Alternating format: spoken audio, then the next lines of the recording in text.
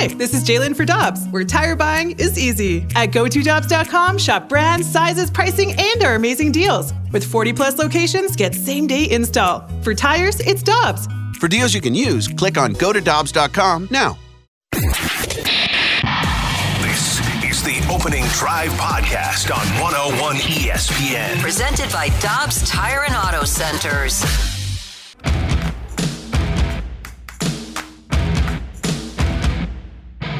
Guess what day it is? Good morning, everyone. Happy Friday, and welcome to the Opening Drive on 101 ESPN in St. Louis, where it is 7 o'clock and it's chilly. Ooh, time check brought to you by Clarkson Jewelers, an officially licensed Rolex jeweler. And if you're in St. Louis, you know.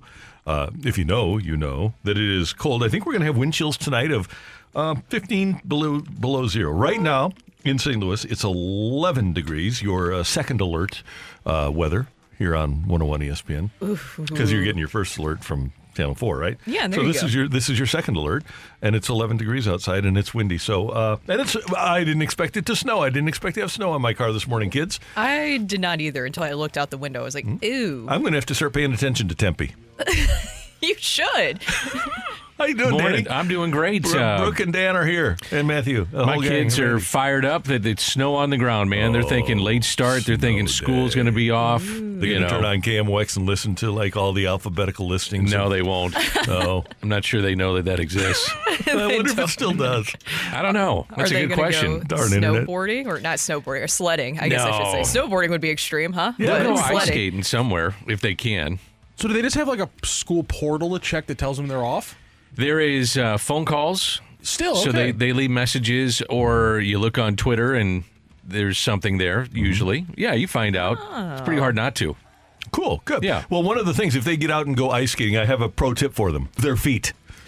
So you're saying that didn't happen last I'm night? saying the Blues could use a little of that, too, absolutely, after Yeah. a 5-2 loss to the Washington Capitals, who are not great this year. They're better than the Blues are, but they're still not great. Here's the way things unfolded here on 101 ESPN. Just 10:24 into the game, former Blue TJ Oshie, and by the way, Washington has a worse power play than the Blues, but TJ Oshie made their power play a little bit better. Pass from Buchnevich, missing Thomas. Caps come back over the line. Parayko had it, lost it. Oshie fires, shoots, scores. TJ Oshie got the fumbled puck inside the circle. Goes glove side on Binnington, and a power play goal has the Caps leading 1-0. But remember, it was only 10:24 of the first, and the Blues have Nadab on their squad. Parayko put it in behind the net, cut off by the Caps. Colton pinches down on the near side, takes it in behind the goal. Over to the far corner now, draws two Caps to him as he plays it up to Leddy. Quick shot, they score! With Walker right in front, Leddy's shot deflects in. And the St. Louis Blues have tied the game 1-1. And I think it's going to be Nathan Walker's goal. It was 1-1 after a period. In the second period, Washington with a couple, including another power play goal from Oshie. Then Dylan Strome scoring just 34 seconds into the third to pretty much put it away for Washington. Nathan Walker made it close again with his second of the night, 4-2 at the 4:01 mark. And then in the final minute, with the Blues net empty, down by a score of 4-2, they were bitten by their old friend. Caps have cleared off the near wall. It finds its way to Oshie for the hat trick, and he scores. TJ Oshie the hat trick, and a 5-2 score for Washington. 19.5 to go. I go TJ. TJ's one of the nicest former Blues, one of the nicest Blues ever. Great guy. Yeah. Is it hard to believe he's 37 years old now? That's amazing. Wow. 37, TJ Oshie. It just seems like yesterday. He was at the Olympics and doing his thing in the shootout. He was a fan favorite here in town. He really was. Come grow with us. And 37 years old now, Yeah. TJ Oshie. He was like, he and is the nicest guy. So he would always go to the same grocery store. I'd see him inevitably all the time at the grocery store. And whenever anybody asked TJ Oshie to sign, he's pushing his card. Anybody would ask him to sign, he'd sign wherever he was. Just an awesome guy. Yeah. And the Blues had to trade him because they had the choice between he and Tarasenko at the time. And so they traded him for Troy Brouwer, and then the next day signed Tarasenko to his long-term contract. Yeah, it's very special to see that he's doing that at 37 years old. I will say it looked like prime TJ Oshie last night against the Blues, especially when you have the Blues special teams falling apart like that. The penalty kill, the Blues power play, the fact on power play that once again, I know that they have been getting a little bit better as of late, But then to have that performance last night going 0 for 5, not creating really any chances, it felt like.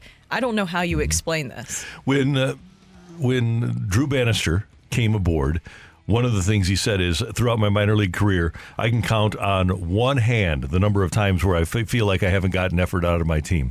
Well, get a load of this, Drew. Well, obviously execution's the number one thing. Like we lacked execution from our top players in those situations. They were able to score. I mean, the first goal, a lot of them were preventable. The first goal should be iced. Should never even been back in our end. We talked about blue line turnovers, second goal. We have an opportunity to get the puck in deep, and we're not able to get it in. It goes the other way. Power play as a whole, they have to be better. We have to execute. That's plain and simple, and it bled into the rest of our game. It didn't give us any momentum at any time. Is it too simple to say? The good things you saw in the last 3 games in the power play just weren't there tonight.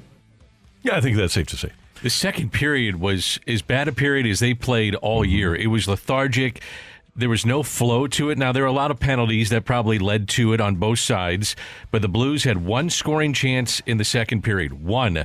They had 3 power plays, and they had 5 shots. That was it. They had 2 hits in the period, and he mentioned the top players. Thomas played 25 minutes, 12 seconds, and was kind of non-existent in the game. Shen had a ton of chances couldn't bury. You had Kevin Hayes had 1 shot.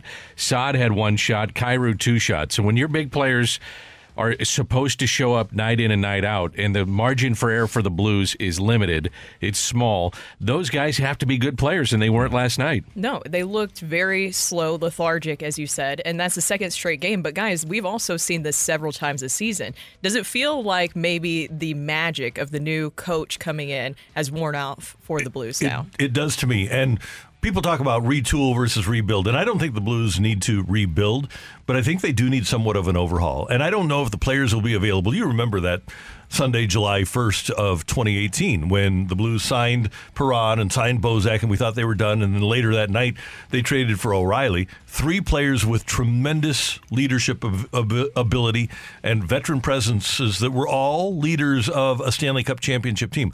I don't know that those players exist in the NHL 5 years later, but to me, that's what the Blues need to get, because Brayden Schenn can't do it himself. And while we all love Colton Parayko, he's a great guy. I don't know that Colton has the personality to hold other players accountable.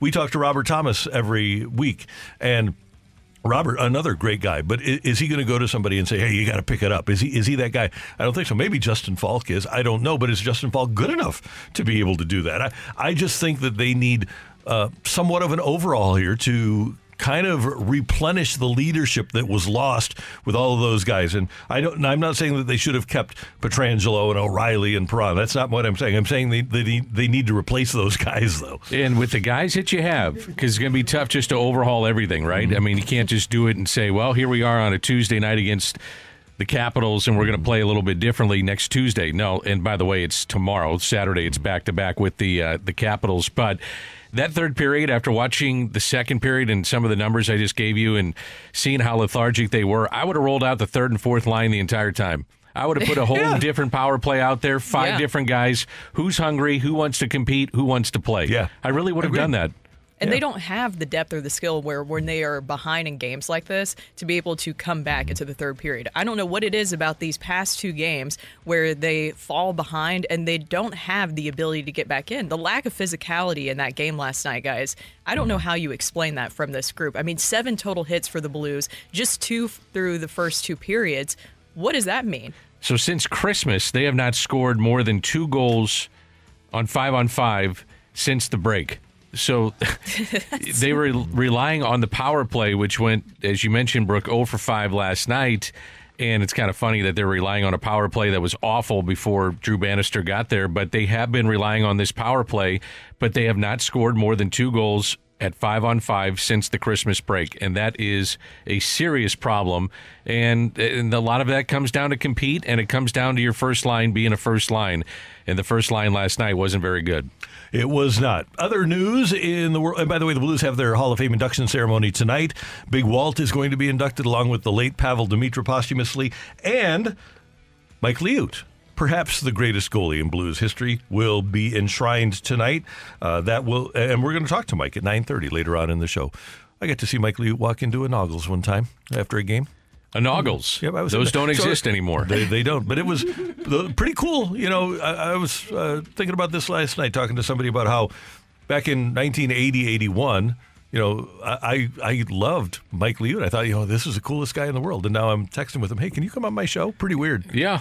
Well, he's ready to go, I'm sure. I'm sure he's excited about doing this, too. And I'm with you, Randy. I mean, they've had great goaltenders along the way.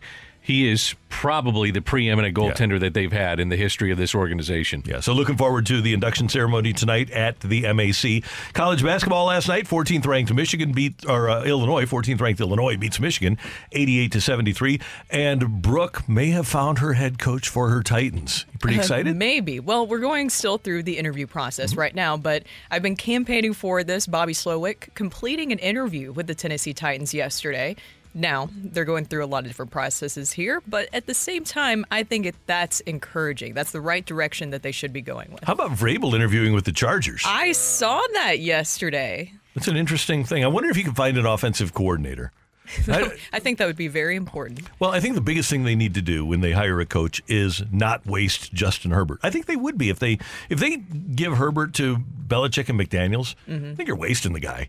We saw what McDaniels did to Sam Bradford here, and he was fortunate that he had a finished product in Brady when he got Brady. I would think that might happen with Vrabel, too. That's why I think Jim Harbaugh is the best choice for the Chargers. Yeah, I think that makes a lot of sense. I was surprised to see Vrabel. We really haven't seen his name being brought up that much. No. And I think Atlanta did or is going to bring him in. And one other fun note, and I love this.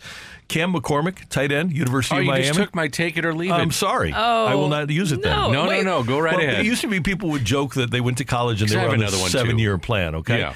Cam McCormick, a college football player, was granted a 9th year of eligibility yesterday by the NCAA. Take it or leave it. He is the reincarnation of Frank the Tank. Oh, I'll take it. It's funny because I actually was going to do that for my take it or leave it today, too, because it's such a crazy story. I had to look up exactly how this happened. You had several injuries. Then obviously players get a COVID year. The fact that he is going into his 9th season, he should be getting his doctorate. I hope he's getting his doctorate the at this point. The average NFL career only lasts 3.5 years. Yeah. He's playing 9 in college. To put it into context, he started his college career at Oregon when Justin Herbert was a sophomore. It's 2016. Awesome. That was the recruiting class that he was a part of. And he's amazing. An Oregon native and played 6 years there and then followed Mario Cristobal down to Miami. Mm-hmm. And as you mentioned, Brooke, I mean, all the injuries, and he got medical red shirts. He had the COVID year. And again, he's the reincarnation of Frank the Tank. So there you have it. We're off and running here on 101 ESPN. We have some NFL action this weekend. Tomorrow, we are not going to have the games because we have the Blues. But on Sunday, we've got the Lions and Buccaneers. That game is at 2 o'clock. And then the Bills and Chiefs is the Sunday night game right here on 101 ESPN. We will preview the weekend of NFL playoff action for you next on 101 ESPN. You're back to the Opening Drive podcast on 101 ESPN. Presented by Dobbs Tire and Auto Centers.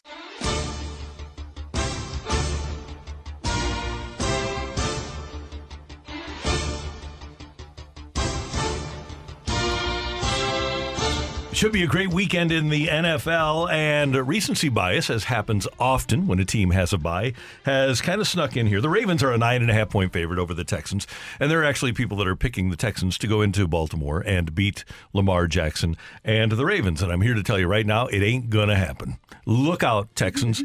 This could be kind of ugly, actually. I feel for C.J. Stroud, and I feel for that Texans defense that has to try to slow down. It's not just Lamar Jackson anymore. It's a great running game. They've added Dalvin Cook. They've got 4 receivers. They're getting Mark Andrews back. I don't know how you stop them if you're the Texans. No, I think that Baltimore is a better rushing team and a better team against the run as well. But would you guys be shocked, though, if this game was at least close? Or do you think that this will be not necessarily a blowout, but not a close game? Baltimore favored by 9. Does Houston cover, to your point? I would say no. I think Baltimore scores 5 touchdowns and they win this game 38-17. 38-17? Yeah. It is all these QB matchups are pretty cool. And this is a fun one in C.J. Stroud against what will be the 2-time MVP and Lamar Jackson. Lamar Jackson and the Ravens, I would assume, have to be the favorite of any AFC, NFC team left. They've got to be. They have to be. I agree. And Lamar Jackson, just one playoff win in his career, and he's going to get his second career MVP. How much pressure is on him in this game? I would say trying to erase what happened in 2019 when they faltered, that's got to be pressure on him. Yeah. It's got to that be. was the Titans. It was. And they went on to win the Super Bowl, didn't they? No, okay, Randy, that was a low blow. Don't take away that moment from the Titans, okay? No, but you're right. Because of his playoff lack of success, there is pressure on Lamar Jackson to have his receivers actually step up and catch balls this year. And they finally given him weapons. They gave him an offensive coordinator.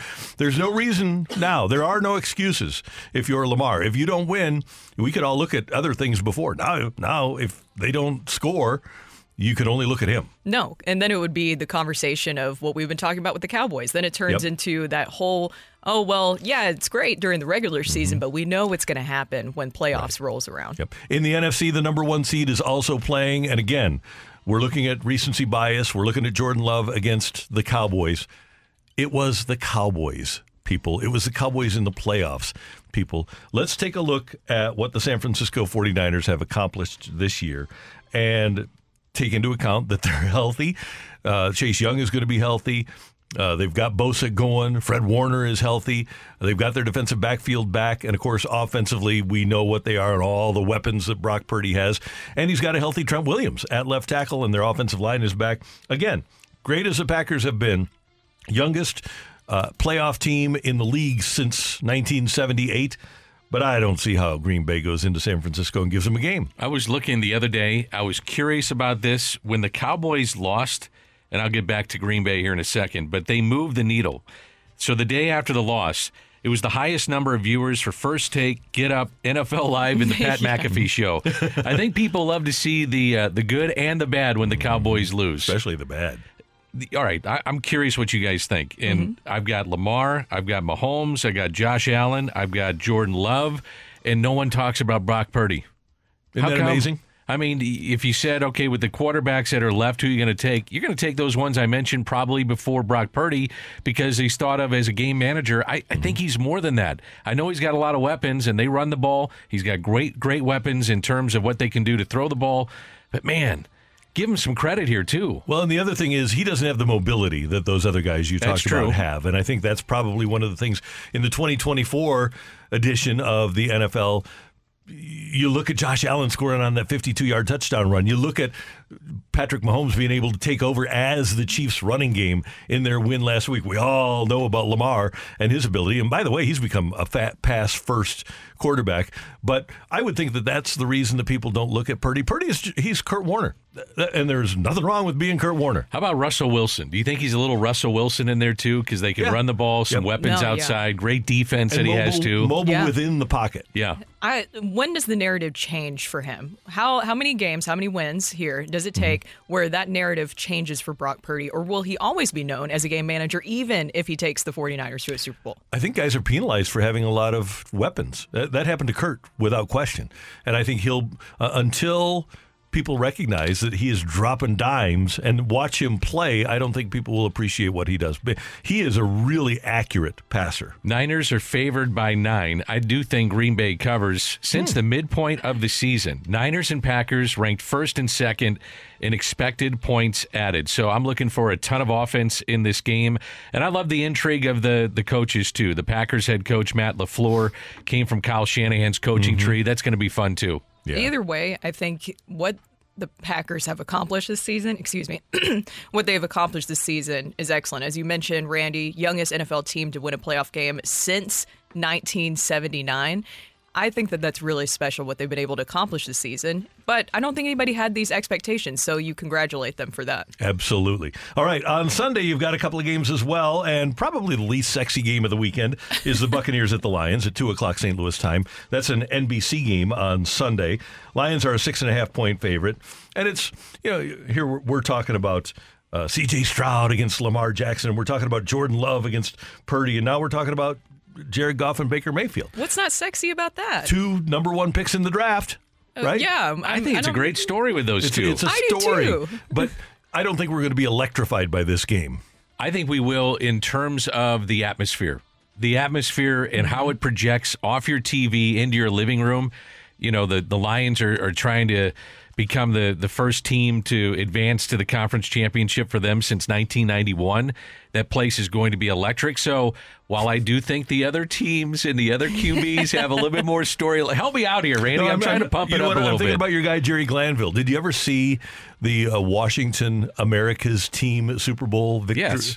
And Jerry Glanville going up, I think it was to Andre Rison, going, you scared because Washington was maybe the greatest team ever assembled.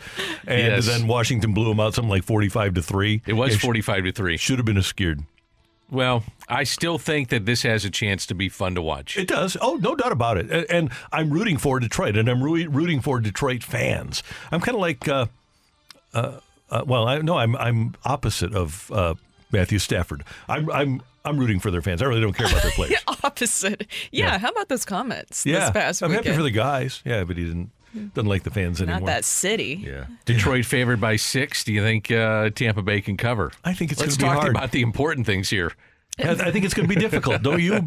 And granted, Godwin and Evans are still studs. Mm-hmm. But you have to, in this environment, in the playoffs, you have to be able to threaten somebody with the run. And I just don't think that against that defense, Tampa Bay is going to be able to threaten with the run. And all of a sudden, then you're turning Hutchinson and that group of pass rushers loose, and I think Mayfield will be in trouble. I agree with you, too. And also, we've seen some inconsistency from the Bucs this season. And the last time, and I know that it was earlier on in the season, but the last time that these two faced off against each other in Week 6, the Lions took care of business 20-6. I think that this will be a more competitive game than that, but I still think it's going to be the Lions coming away.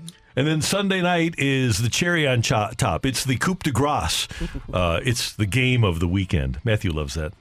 None. Oh, he hates it when I do that. This is the sexy game. Oh, this is the sexy game. It's just like, all the entry. Yep. We're already in St. Louis. Do we have to butcher more French? Oh, we already do, yeah. Okay, fine. At least in Chicago, they call it Des Plaines, right? So, that's they call it Versailles and Marseilles in that state. And we too. call Des Paris de Paris, so we're good there. Okay, so number one. Is Allen and Mahomes the new Brady and Manning? Has this surpassed Burrow and Mahomes as the new Brady and Manning? I think Burrow and Mahomes, yes, it has surpassed that conversation. Also, Burrow not in the conversation this season, so that makes it easier to say. I think in order to get to that point, though, Josh Allen has to win a Super Bowl. Then you can have more of that conversation. Which was always the complaint about Peyton Manning, too, until he won. Know. It's pretty, it's pretty interesting how it works. But it is a great competition between the two, and I'm excited to see where it goes. But I think this is what makes this game so interesting, what it makes it so sexy, intriguing, as we were talking about, because you have that battle. You want to see these two quarterbacks duke it out and see who is going to come out on top. I think it should be a great game. When you think about Brady and Manning, doesn't Allen have to go to a Super Bowl first for that to be to that level? Yeah, I think, at least going. I think that would help. So we look at this game, and it snowed again. They got another 4 feet of snow in Buffalo. By the way, they asked their fans, the Bills and the franchise asked the fans to come out and shovel again. They're working now. And they're not offering them, though, food or drinks. You're worth $4 billion, your franchise. Food, drinks, or tickets. You can afford to help these fans out. Absolutely. Give them something. You're worth $4 billion. How much does a ticket cost for this game? So let me get this straight. You have to go ahead and scoop out your seat, basically, in the snow, and paying probably how much for a ticket for the game? So it's not just generally snow shoveling. This is just to go to your specific spot. Is that how this works? That's what I was seeing, this past weekend that they had to do. Pay some people to come in there and do it. Or at least a snack, or Yes. just a little snack, drink, something like that. I don't think that's crazy. I fear for the Chiefs in this one, and I know Spags will have a great plan. But one of the things that Spags does great is he attacks a scheme, and Josh Allen works outside the scheme so much. And because Kansas City's offense struggles so much, and I don't think they'll be able to run the game, so you bracket Rashee Rice. You've got a struggling Kelsey now. I really worry about Kansas City being able to hang. Right now, Buffalo is a 3-point favorite. If this winds up being a 10-point game, I won't be surprised. I wouldn't be surprised either. I'll put the line on, let's say, interceptions, fumble, whatever you want, turnovers by Josh Allen at 2.5. Mm-hmm. And if he's over that, then we got a game. But he's going to turn the ball over sometime. But then it doesn't matter because he makes up for it in the end. I'm not sure where I'm going here. I think I'm going to go Buffalo just because they're at home. I think Josh Allen is so much fun to watch. He's my favorite player to watch in the NFL right now. Really? He and Lamar. He's great. Just because you don't know what he's going to do. He's a gunslinger. And I love watching players like that. I'm thinking maybe 28-17, that kind of a game. Yeah, that sounds good. I don't know, guys. I'm still a little bit bought in on the Chiefs. Did you guys see Rashee Rice, what he was able to do? I know that the run game has to be a little bit more established, but what do you guys think about the narrative? Do you think it's a little bit overblown about this being Patrick Mahomes, his first playoff road game? I think that's a big deal. I do too. It's hard, especially or is it in the a little playoffs. overblown? I don't think so. I believe that it's really, well, I know it's really hard, especially for a quarterback to go on the road in the playoffs. It's one thing to win at home or on the road in the regular season, but everything is ratcheted up, and you've got the conditions, you've got the fans against you. It's loud. The energy level for the other team is enhanced. That defense is going to be like a bunch of barking dogs for Buffalo. It's going to be hard. Well, much more difficult than it is when you have Arrowhead, where the fans know what they're doing and they shut up when their team has the ball. With that storyline, though, great quarterbacks, great players, they always channel it into motivation. Why do you think Joe Flacco is Joe Flacco? The difference between Joe Flacco, the thing that makes him elite is going on the road and winning playoff games. It's hard to do. If he would have gotten to a Super Bowl, Joe Flacco is a Hall of Famer. Mm-hmm. Yep. Now, shoulda, coulda, woulda. Joe Flacco. But Joe Flacco would go to the Hall of Fame. Yeah, right. Doing what he's done, and maybe he comes back with the Browns again next year as a backup. Yeah. There was a game, 1986. It was when the Giants went to the Super Bowl. Joe Montana goes on the road to Giants Stadium, and they lose 45-3. And he threw, he never threw picks in the Super Bowl, but I think he threw a couple of picks in that game. And he got knocked out too, but that happens. That Giants team had a tendency to do that. Yeah. Remember how he hit the turf, the cold, hard turf in the Meadowlands? Guys, football was great when you could knock a quarterback out. Wasn't that Jim Burt that hit him? Yeah, it was. Good call. Yeah, well done. Back in the day, the 85 Bears, Brooke, they made it a point. Their goal every game defensively was to knock the other team's starting quarterback out. And they did it for 8 games in a row. Yep. Pretty good, though, when you got LT on one end. I'm taling about the 85 Bears. Oh, the 85 Bears, yeah. But that Richard Dent. Yep. Singletary. Dent, McMichael, the Fridge. Yeah, Fridge was in the middle. Yep. And then you had Mike Singletary flanked by Wilbur Marshall and Otis Wilson, and you had Mike Richardson and Gary Fensick. And ironically, Doug Plank was not one of the safeties. The 46 defense was named after number 46, Doug Plank, but Dave Duerson and Gary Fensick were the safeties. And Gary Fensick, the husband of St. Louis and Parkway North grad Sandy Mashmeyer. I feel like I'm in the middle of the fight right now. There you go. That was such a fun team. Was that the year? So that's when they had 60. It was like 60 plus sacks. Yeah. That Bears. Okay. Might have had 72. Really? Yeah. We are the Bears. Because I remember because we were talking about the Eagles defense last year, how good they were. They had 70 sacks, and then the only other team that could compare to that was the Chicago Bears in 85. 72 sacks for the 85 Bears. Ooh. The 84 Bears set that record. Oh, 84. 85 had in the 60s. And do you have the 84 Bears schedule up? Get that. Just we'll give. We'll make Jay Delsing wait a minute here. Take a look at that 84 Bears schedule and look what they did against Jim Hanifin's St. Louis Cardinals. They went 10-6. They played them in Week 7. They lost 21-38. Whoa! Jim Hanifin's Cardinals kicked the crap out of the Bears, and they would have if it wasn't for a stupid call by stupid Pat, R.I.P. Millette.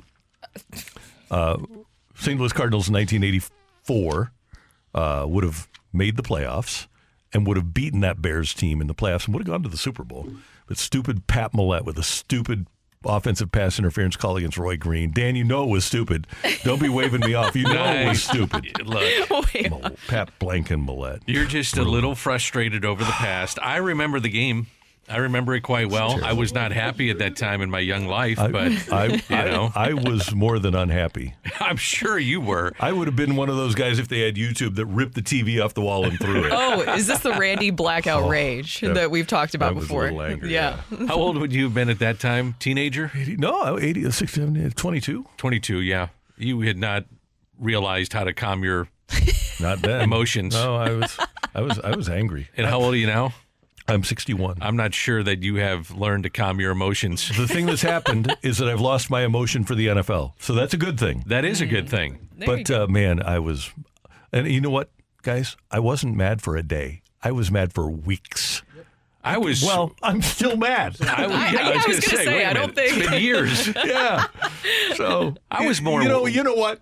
I take back that RIP for Pat Millette. Oh, my God. Oh, my God. All right, what's the next segment? Jay Delsing? Forever. Yeah. It's still, Dinkinger still hurts me. Read the rundown, Danny. Yeah. Okay. What's coming up next, Dan? Yeah, we're going to talk some golf with Pat Blanking Millette. Rod Dowher, the Cardinal offensive coordinator, said you should have seen it from the end zone view. It was even worse. Man, unbelievable. You need to get over it, Randy. It's over.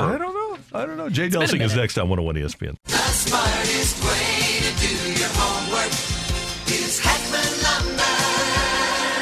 Warm weather means homework for homeowners. And if your homework means a new deck, then turn to the deck experts at Hackman Lumber. Browse the largest inventory of decking materials and deck accessories in Missouri at Hackman Lumber Company. Talk with their experts about treated lumber, cedar, TimberTech, Trex, Envision, AZEK, and Decorators to find the best deck for you. Check out endless choices of railings, balusters, and LED deck lighting options.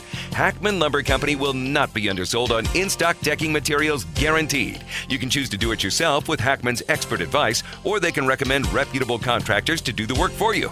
Stop by and see Hackman's expanded paint department too, with brushes, rollers, painter's tape, and 4 different lines of interior and exterior paint, custom color match available. Visit Hackman Lumber's newly remodeled stores in St. Peters and Pacific, or their showroom in Troy, Missouri. Hackman Lumber. You're back to the Opening Drive podcast on 101 ESPN. Presented by Dobbs Tire and Auto Centers.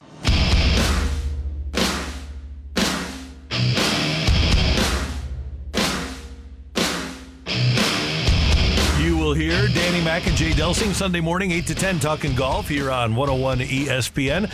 Brooke, Dan, and Randy, and Jay joins us now. And Jay, I know you listen to the show, so I want to ask you first of all, is there any sports event that happened a while ago, whether you were involved with it or not, that sticks in your craw like that? Don Deckinger. There you go. Thank you very much. This comes to mind. It took me 5 years to get over that. Yeah, I think most people. You haven't. It's to bring it up so quickly. You haven't gotten over it. Nah, you know, Randy. I also had about an 8-foot putt to take the lead on the 72nd hole at Memphis that I hit just a tiny bit too soft, and I'm not over that either. And that didn't go in, but it looked really good. I totally can relate. Well, I can't relate at that level, but I can understand where you're coming from, because I'm sure that you look in your mind's eye right now and you see that putt rolling, right? I do, and the funny thing is, guys, I hit this shot in from the fairway. I was 160 yards away walking to the green, and I already knew how the putt was going to break, and I already knew I was going to make it. I just had it all figured out in my head.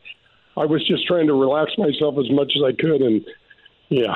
And then Jim Gallagher made of course I'm over this too, Jim Gallagher made about a 25-foot putt on the last hole to beat me by a stroke, and I remember getting in the car, and my daughter said to me, and Jim Gallagher's oldest daughter her name was Mary Rose, and they said, Dad, what did Mary Rose's dad do to you? I said, I'm not sure, girls. I don't think Mary Rose's dad did anything. I didn't know what to say. I could barely talk.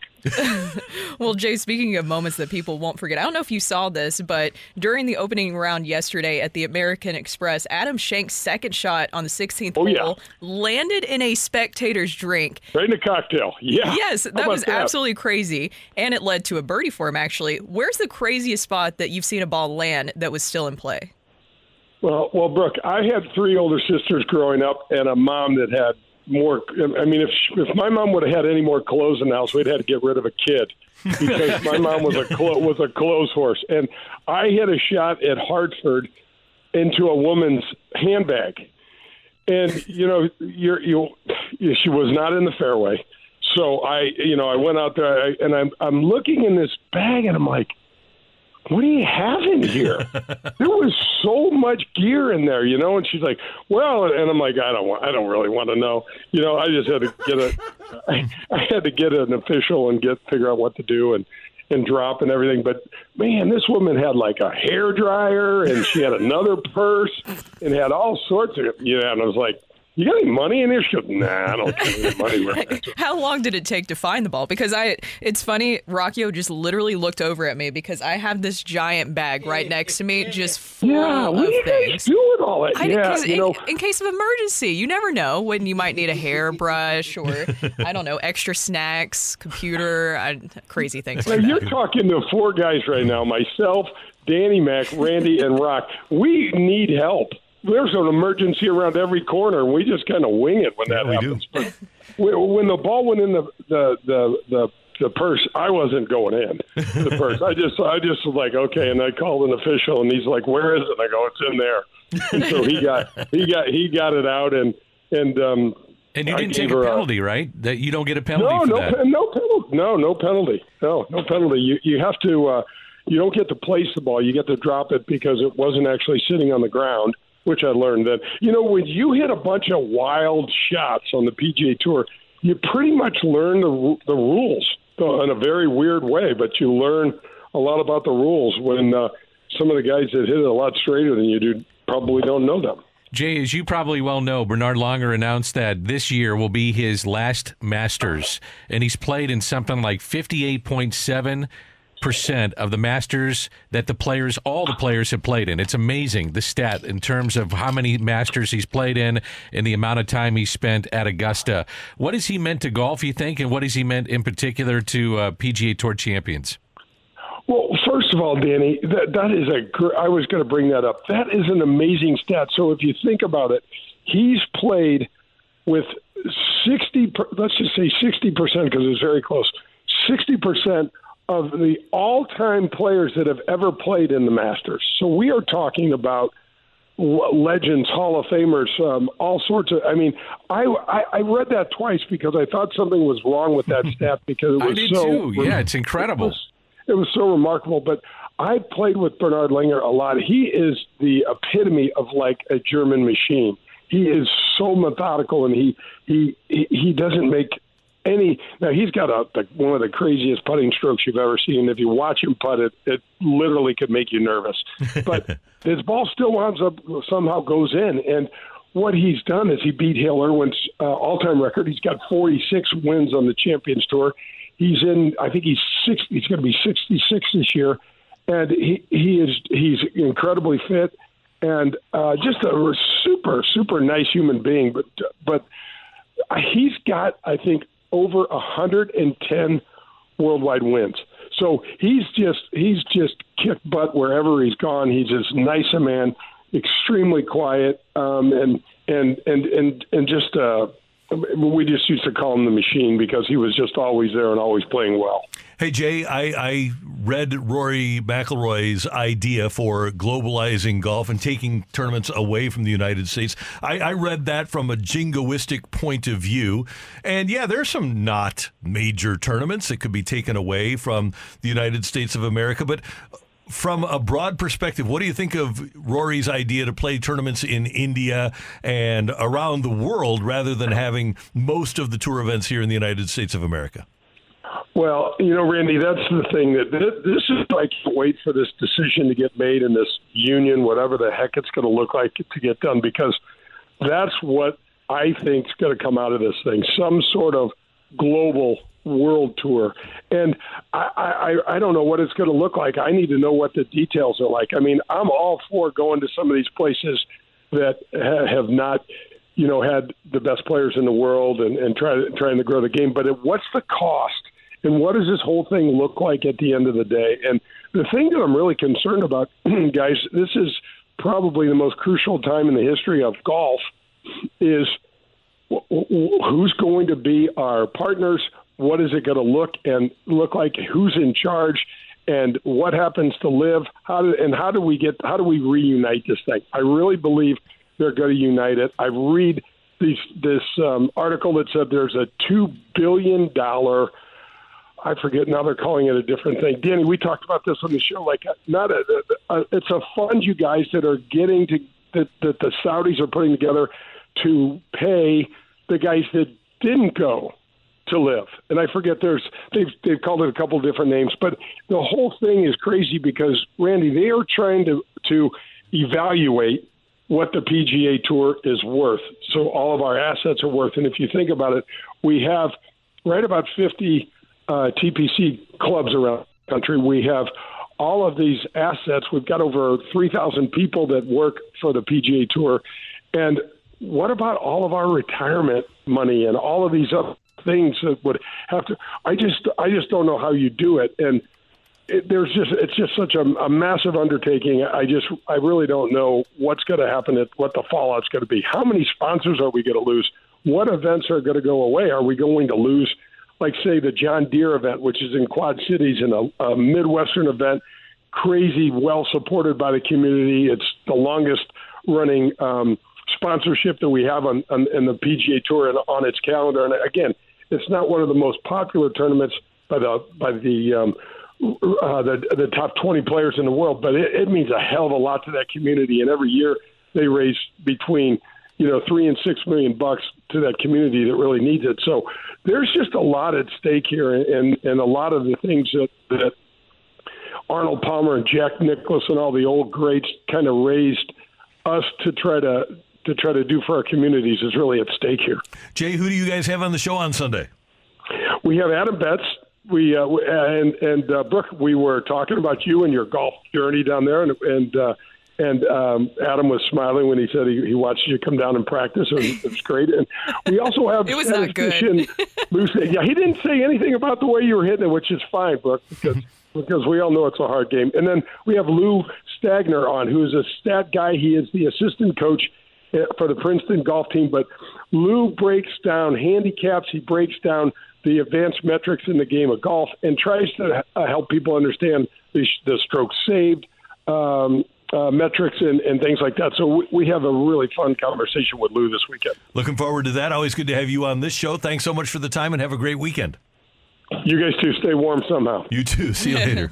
Jay Delsing with us on 101 ESPN. Coming up, get your text in to the Air Comfort Service text line, 314-399-9646, 314-399. Yo-ho! Crickets. Take it or leave it is next. No, Randy. Yo-ho. Yes! Take it or leave it next on 101 ESPN. You're back to the Opening Drive podcast on 101 ESPN. Presented by Dobbs Tire and Auto Centers. It's time for Take It or Leave It. Want to say something? Put it out there. If you like it, you can take it. If you don't, send it right back. Get your text into 314-399-9646 and give us your Take It or Leave It. Brought to you by Gloria Lou Realty. Visit GloriaHasTheBuyers.com and start packing. That's my final offer. Take it or leave it.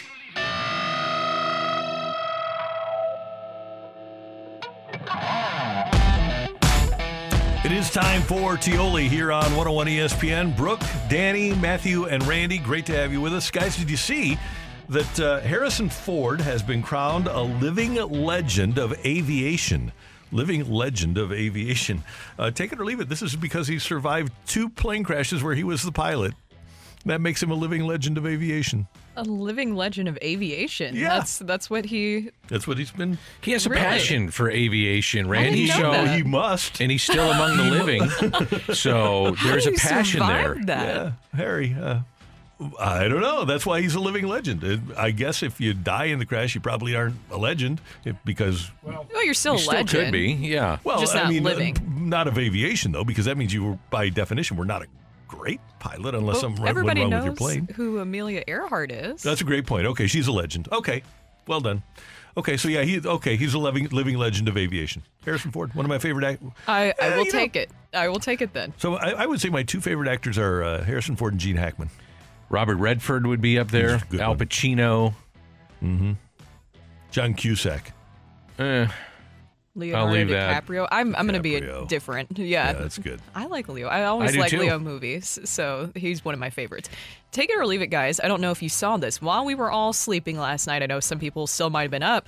James Nail, he's gone. No. He is. No. Yes, he is. Did you want to do your music, Randy? Oh, we Why always did do you this.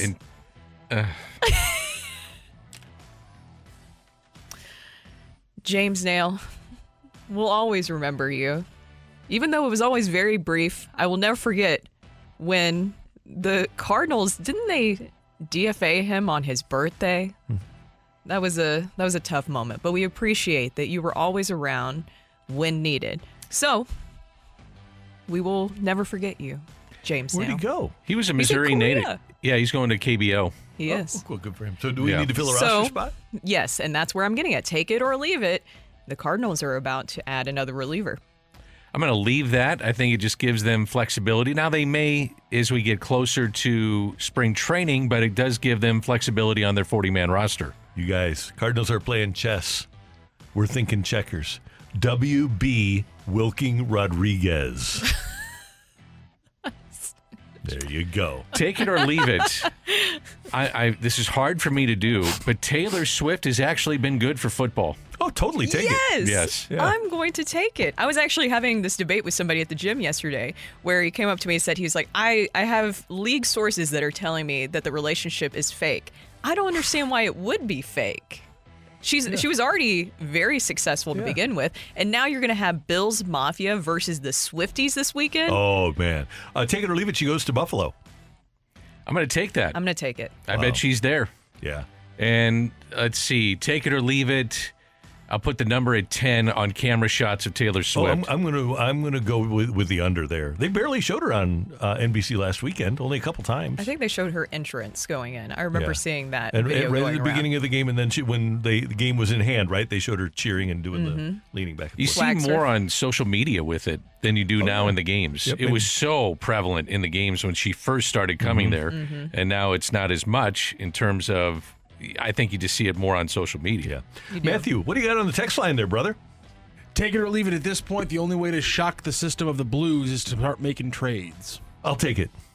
Yeah, I'm going to take it. I think at this point, you have to, right? Well, I'll take it.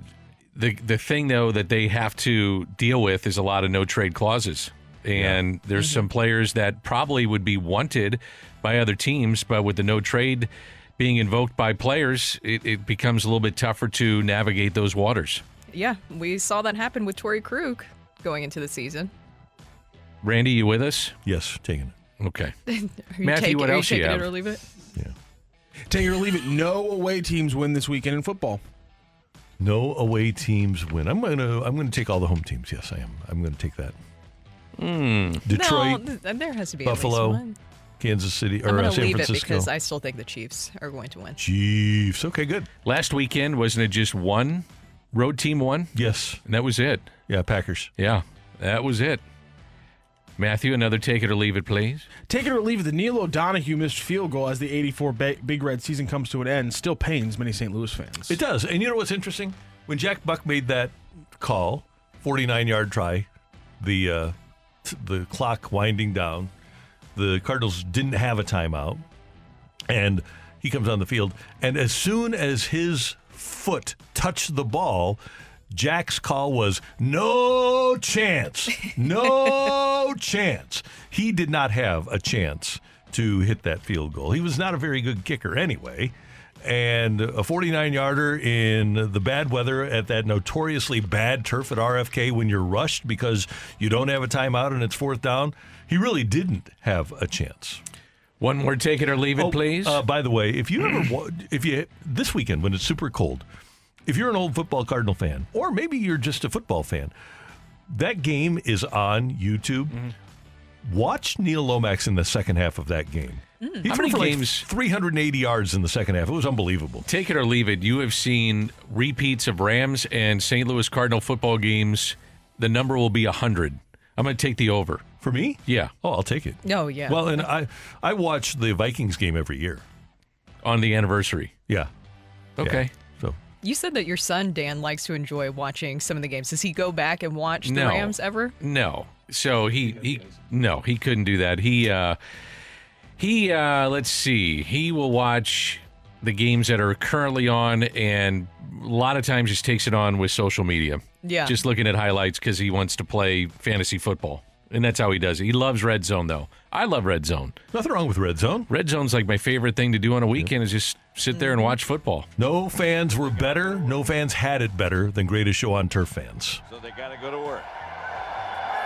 Here we go again. Yep. Listen to this crowd. Warner, the quarterback, fires up the middle. The pass is caught to Isaac, and he's gone.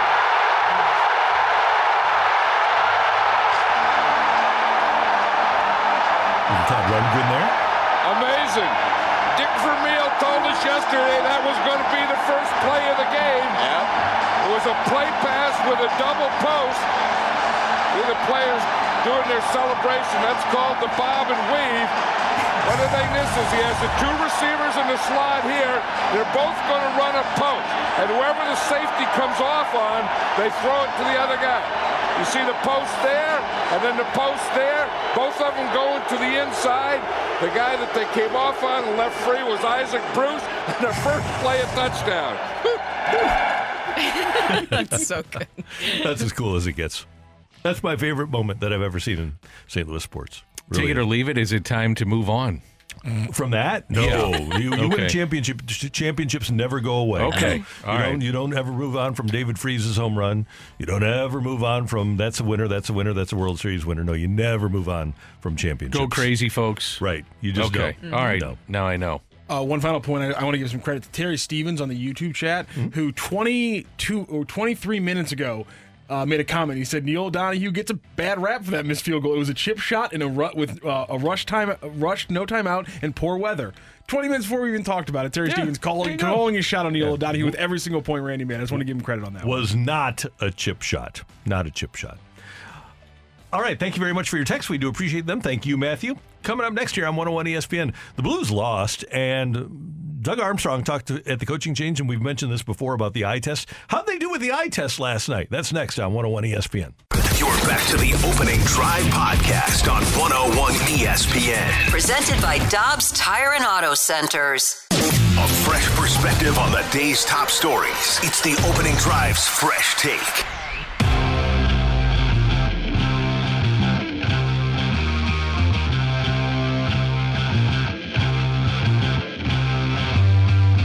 Obviously, execution's the number one thing. Like we lacked execution from our top players in those situations. They were able to score. I mean, the first goal. I mean, a lot of them were preventable. The first goal should be iced. Should never even been back in our end. Power play as a whole. They have to be better. We have to execute. That's plain and simple, and it bled into the rest of our game. It didn't give us any momentum at any time. That's Blues head coach Drew Bannister after the Blues 5-2 loss last night at Washington. It's 8:06 in St. Louis. Time check brought to you by Clarkson Jewelers, an officially licensed Rolex jeweler. Brooke Grimsley, Dan McLaughlin, Randy Carricker. And I, for one, appreciate the honesty of one Drew Bannister. Probably playing with house money when he does that to an extent, too. But I'm with you. After the effort last night, and I mentioned earlier in the show, that second period was as lethargic as this team has been. And your big players did not really show up. Thomas was invisible, 25-plus minutes. You had Shen, ton of chances. Kevin Hayes, 1 shot. Saad, 1 shot. Kyrou, 2 shots. These are the guys that have to be every night. The margin for error is so slim for this team. They are the guys that have to show up, and when they don't, you get lopsided games like last night. I don't know how you can exactly explain what we saw, because now that is 2 straight games where you have heard Bannister point out the lack of effort, even the lack of physicality that he's seeing from this group. And he even specifically pointed out the veterans. Why are the veterans not able to really show up in these games, in these moments when you need to come back?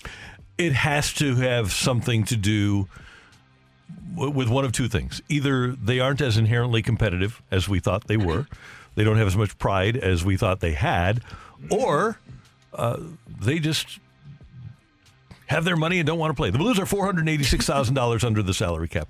They just might be fat and happy. Guys, what does Drew Bannister have to lose by sitting players and saying, you know what, we're going to take away your ice time even though you're a highly paid player, or we expect more out of you, you're not doing it, you sit. You've got nothing to lose. You're the interim head coach, and you're fighting for your life, too, to show what you can do at this level. Right. And, Brooke, I loved what he did with Buchnevich in one of his first games when he sat Buchnevich down and singled him out and said, we just have to get more from him. But when I mention Jordan Kyrou, right, Jordan Kyrou's going to get $64 million. Jordan Kyrou might not care about ever winning a Stanley Cup. I don't know. He had his moments after he got booed.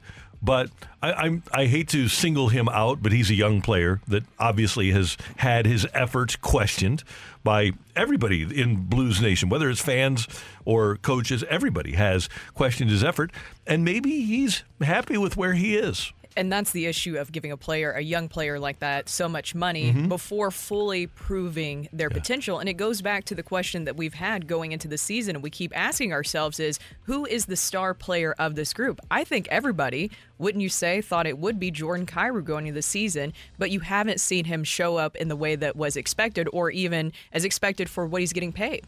And at least when Vladimir Tarasenko had sporadic effort now and then, he was the best goal scorer. Well, the second best. You want to go watch him. Yeah, right. You paid money to go see number 91 play. And for a 5-year period, I think only Ovechkin had more goals than Tarasenko did. He was definitely a guy that you went to watch and see. By the way, I use Jordan Kyrou there as an example. Yes. But nobody, Buchnevich is certainly not immune from criticism here. Robert Thomas, our guy, is not immune from criticism. Falk. Justin Falk, Brandon Saad. Yes. It's hard to find a Blues player where you say, okay, there's consistent effort from that guy every single night. Now, JR has a great piece up that we're going to talk about in our next segment. Actually, later on in the show at 9:15, asking about the core players of the Blues, who are essentially the untouchables. And he lists Robert Thomas and Colton Parayko. And those are the kind of guys you need to win a Stanley Cup. But you need stars to win a Stanley Cup these days in the NHL. The untouchables, and he did not mention Kyrou, but on the flip side, I always say this, it takes two to tango. Who would want to take on the $64 million contract right now that he's got when he doesn't play hard on certain nights when you watch him? Nobody. There you go. So you're stuck. And that's roster construction at this point that's kind of got them backed into a corner. I think when you look at this team, it's hard to figure out why, when you have a chance to make the playoffs, that you don't get supreme effort second half of the season, every shift, every game. Last night was lethargic, and it was not what they need, and it's not going to work moving forward. And maybe the performance of this team and the effort of this team is why they gave Nathan Walker the 2-year contract a couple days ago.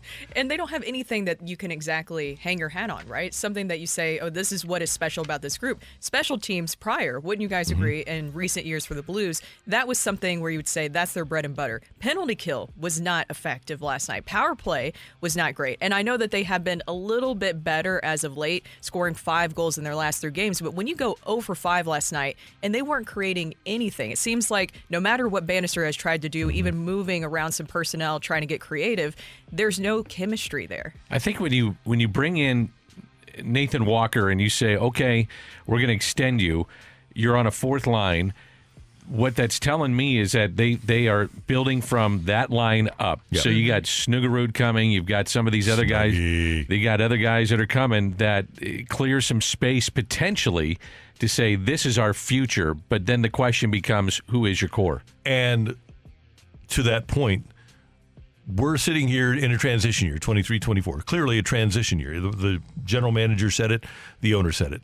So in this transition year, if 2027 is your target to be back in contention for a Stanley Cup, right now, who's leading the way? I guess it is those two, right, in 2027? Thomas and Kyrou. A 33-year-old Colton Parayko and Robert's 27-year-old Robert Thomas. Who else among this group would you say, okay, that guy can be part of a Stanley Cup championship club in 3 years? I got to throw Kyrou in there because you can't move him.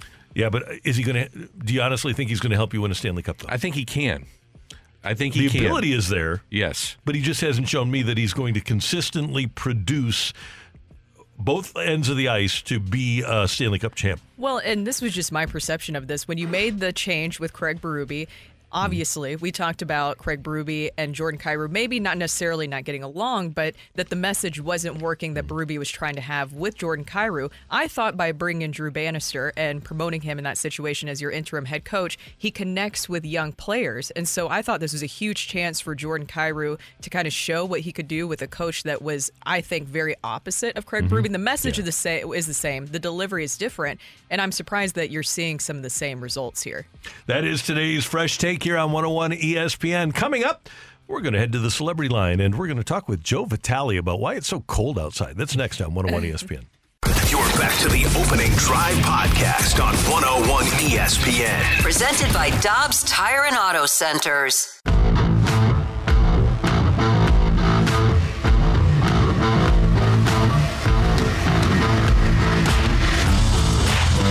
When I was growing up in the 70s, the average temperature in St. Louis on a high for each day was 65.1. In the 80s, it moved up to 65.6 from 65.1. Then it went up to 66.1 in the 90s, 66.5 in the 2000s, and then 67.8 in the 2010s, and now it's a little over 68. Joe Vitale joins us here on 101 ESPN. Joey V, on a morning like this, I'm longing for the global warming. What's going on? Yeah, people keep talking about this thing. I don't know where it is. You know, and some days you hope it's true, but we can certainly wish for it to be a little bit warmer. Days like this, I wish I was living in San Francisco, where, Randy, you bring up temperatures, and you know that is an area where it stays pretty consistent between 50 and 80 all year long. You know, a lot of people don't realize this with bread. So San Francisco's making the best bread in the world. And it's not because of the bakers out there. It's really the temperature of San Francisco and the coast and like the coastal air. So when you think about sourdough bread, it's yeast and live bacteria. And if you think of the temperature gauge for bacteria and yeast to live, it's around that 50 to 80 degree zone. That's why when you put food in the refrigerator, it's like below 35, because bacteria has a rough time excelling under that temperature. And then, of course, you put food in the oven at 200, 300, 400 degrees, and it kills the bacteria. So San Francisco's got this crazy balance where all year long it stays in the perfect zone for bacteria to grow. And then, of course, with the coastal air, it's the epitome for good bacteria to grow. People have said this about, I think the beer is a Guinness in Ireland, and something to do with the water, where you can't really mimic Guinness or maybe O'Doul's or one of those beers anywhere else in the world because of the water and the pH level of the water over there. And so, yeah, days like today, I wish I would. My heart's still in San Fran, as they once say, Randy. Yeah, absolutely. Hey, before we get to the hockey part of things, and wasn't great last night, but Michelle Smallman always said, because her family's from New Jersey, that it was the water in bagels in Jersey that made the great bagels there. Have you heard that? And is it similar? Is the water a big part of the bread in San Francisco and the bagels in Jersey? It is. So water is actually very important. And you know what? People in St. Louis, we need to be really grateful. The water from our faucet in St. Louis, and I don't know the exact reason why, but it is very, very good drinking water. And I know this because, so my good friend Kui, have you guys ever been to Noodle House down the street from you guys at the station there? Yes. Okay, so Noodle House. So Kui is he's the most fantastic ramen guy I've ever met and pho guy you ever imagine. And he's got the Noodle House, right? He's also got Miley. That was his original shop. But Noodle House, when he was starting this, Miley was more of a pho place, P-H-O, not pho for all you people out there. It's actually pronounced pho. And so he started Noodle House, and he wanted to do a kind of a ramen twist to a new restaurant, and it's a wonderful shop. Again, it's just on the street from you guys. They're off of Olive. And what he did is he got one of these like ramen gurus. I think he was from Japan, and he basically flew him over as a consultant to St. Louis, and he was making the best ramen in Japan. So he brings this guy over, and the first thing this kind of like Mr. Miyagi of ramen looks at is he pours water from the St. Louis faucet, and he does all kinds of tests with it. And he was extremely impressed by the pH level and the different acidic levels of our water here. And he said that is the most important thing when it comes to ramen is the gauge of how much quality is in your water. And to kind of turn this back into New York in the same way has a very good pH scale water where for dough and for yeast fermentation, it is actually very favorable. You need to be leaning more away from the acidic side of things.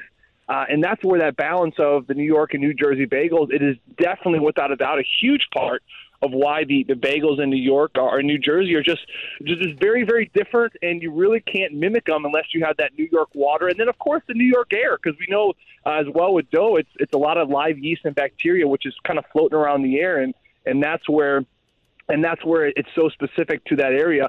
And for people out there who think I'm crazy, your grandma would make a loaf of bread or some pizza or muffins, and then she would give you the exact same recipe. And you remember from your childhood, my grandma made the best bread or the best raisin bread or whatever it was.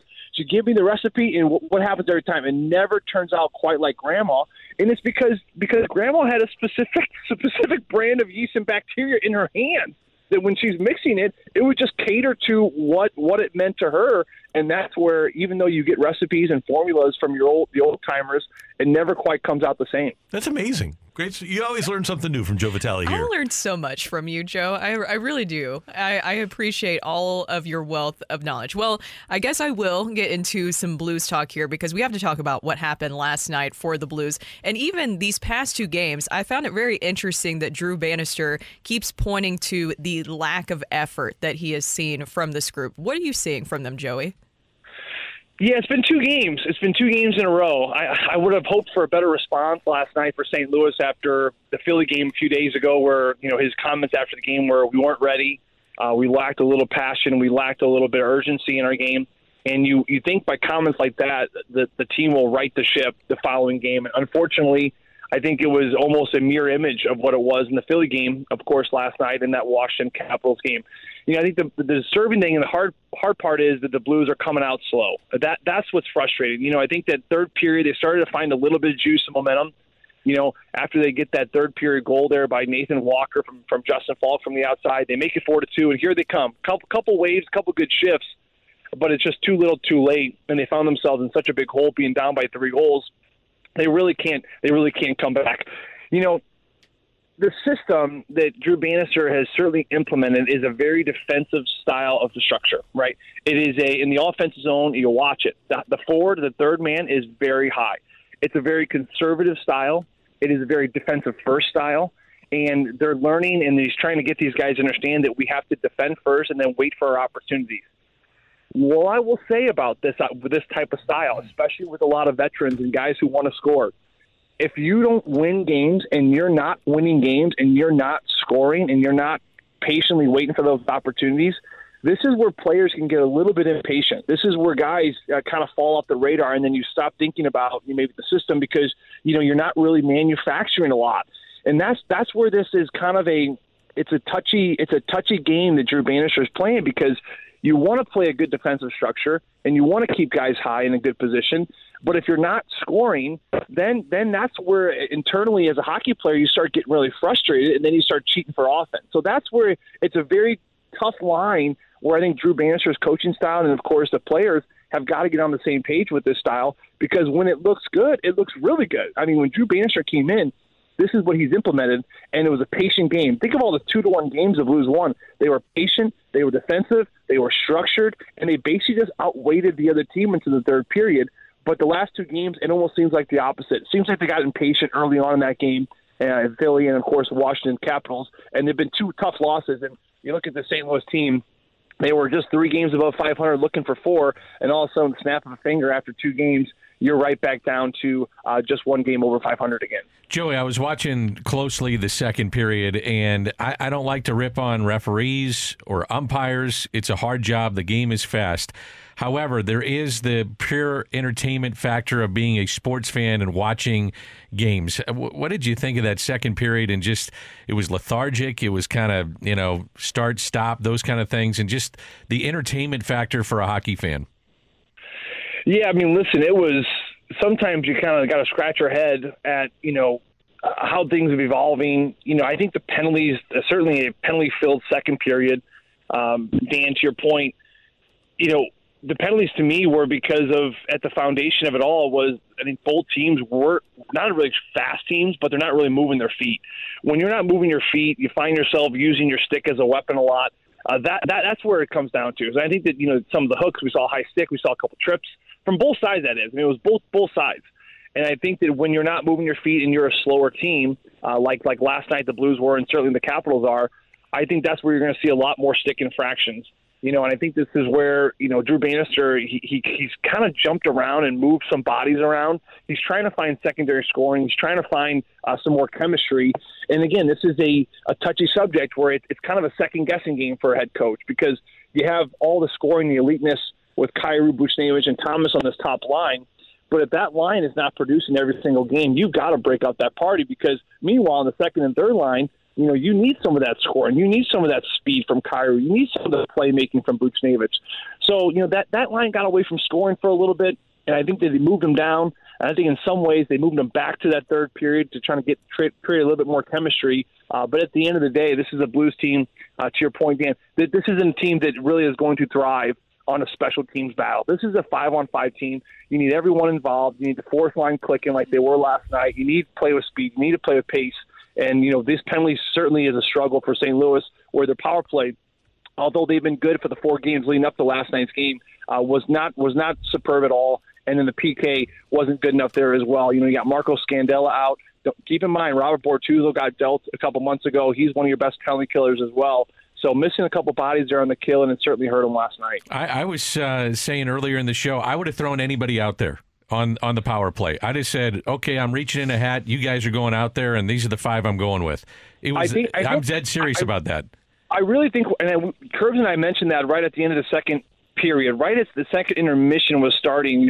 Chris Kerber said, "Hey, Joe, what are your thoughts on this for a power play?" And I said, I think if we see another power play, I think you're going to see Nathan Walker. I think you're going to see Korchenko. Yes. I think Drew Bannister is just going to say, the next 5, just go. You 5 that are going, just go. And you play it like a normal shift, and you just play it with pace. You play it without numbering. You play it with just getting pucks to the net. And you'd be surprised how you can have success through that. I think that, we didn't see any penalties in the third period, but I still do believe, I think Drew Bannister would have switched things up if given the opportunity, because it was just so stagnant and second-guessing, and this comes down to personnel, Dan, where I think Drew Bannister is continuing looking for chemistry. So you keep moving guys in and out. You have Falk on the top unit, then you move it to Parayko, then you move it back to Falk. Then you got 2 defensemen in Perunovich and Krug on the second unit. So different bodies are moving around, which is good because you want to find chemistry. But the bad thing about this is, all the best power plays in the league, they've been together a long time. You think about the Boston Bruins power play with Marchand and Pastrnak. Look at that Colorado Avalanche power play with McKinnon and Rantanen. I mean, these guys have been together so long. They know exactly what the next player is going to do, the move, 2-3 moves before they're going to make them. And that just comes with being together a long time. But the problem is with St. Louis right now is they're not getting a lot of success consistently, so you got to keep moving bodies in and out. But that certainly does affect the chemistry, and it affects what the player next to you is going to be doing, which, of course, is anticipation, and that's all the playmaking really comes down to. Joey, when you go out and run on Friday morning and it's 10 degrees, do your lungs sting? They sting in the best way, Randy. I mean, listen, right now, it burns, it hurts, but you know what burns and hurts more? Waking up with 5 kids and having to do breakfast, and they're fighting over toys. So, as much as it burns, I think it still burns my wife a little bit more. All right, good. So obviously you got to run in this morning. Of course, not stop every Friday. You know that. I know. You're the best. Joey V, have a great weekend. Thank you, sir. Thank you, guys. See ya. See you later. That's Joe Vitale. You can hear him tomorrow as the Blues take on the Washington Capitals over at Enterprise Center. 6 o'clock pregame, 7 o'clock faceoff here on 101 ESPN. Coming up, we've got a fighter for the fight already. Oh, yeah. Gary's back. Looking forward to that. Gary, our guy, is next on 101 ESPN. You're back to the Opening Drive podcast on 101 ESPN. Presented by Dobbs Tire and Auto Centers. Welcome to the fight. In the red corner, Average Joe Listener. And in the blue corner, the undisputed king of Morning Drive. Please welcome Randy Carricker.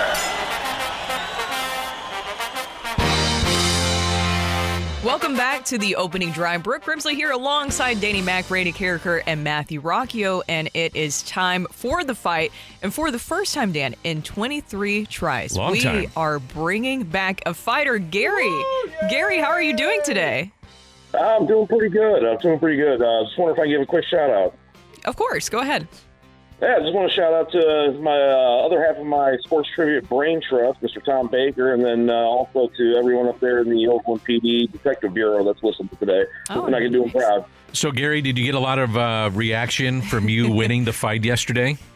I did. It was pretty popular. I was pretty shocked. So hopefully I can keep this streak going. There you go. All right, you ready to take on Randy in the fight? I'm as ready as I'm going to be. Question number 1, Gary. Who was the starting quarterback for the 49ers before Joe Montana? Was it Scott Bull, Jim Plunkett, or Steve DeBerg? Let's go Steve DeBerg. Okay, question 2. Mike Yeo won 1 playoff series in his time as head coach of the Blues. First round of the 2017 playoffs after taking over for Ken Hitchcock mid-season. Who did the Blues beat 4-1 in that 2017 series?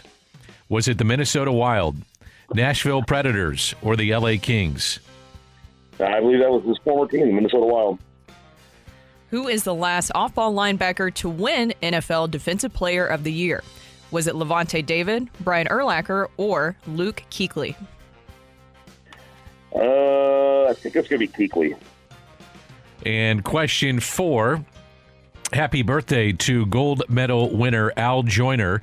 In which event did Joyner win his gold medal at the 1984 Olympics? Long jump, triple jump, 100 meters sprint. Well, let's see, I was about 3 years old, so I'm going to pull that one out. Let's go with the 100-meter sprint. Okay. Nice work, Gary. Nice work. We're going to have to make sure and see if Randy brings that lunch pail and ready to go to work on you. Let's see. Oh, yeah. And riding high off of yesterday, you mentioned, so do you do a lot of sports trivia? Do you have a group that you play with a lot? Well, it's a lot of trivia between each other.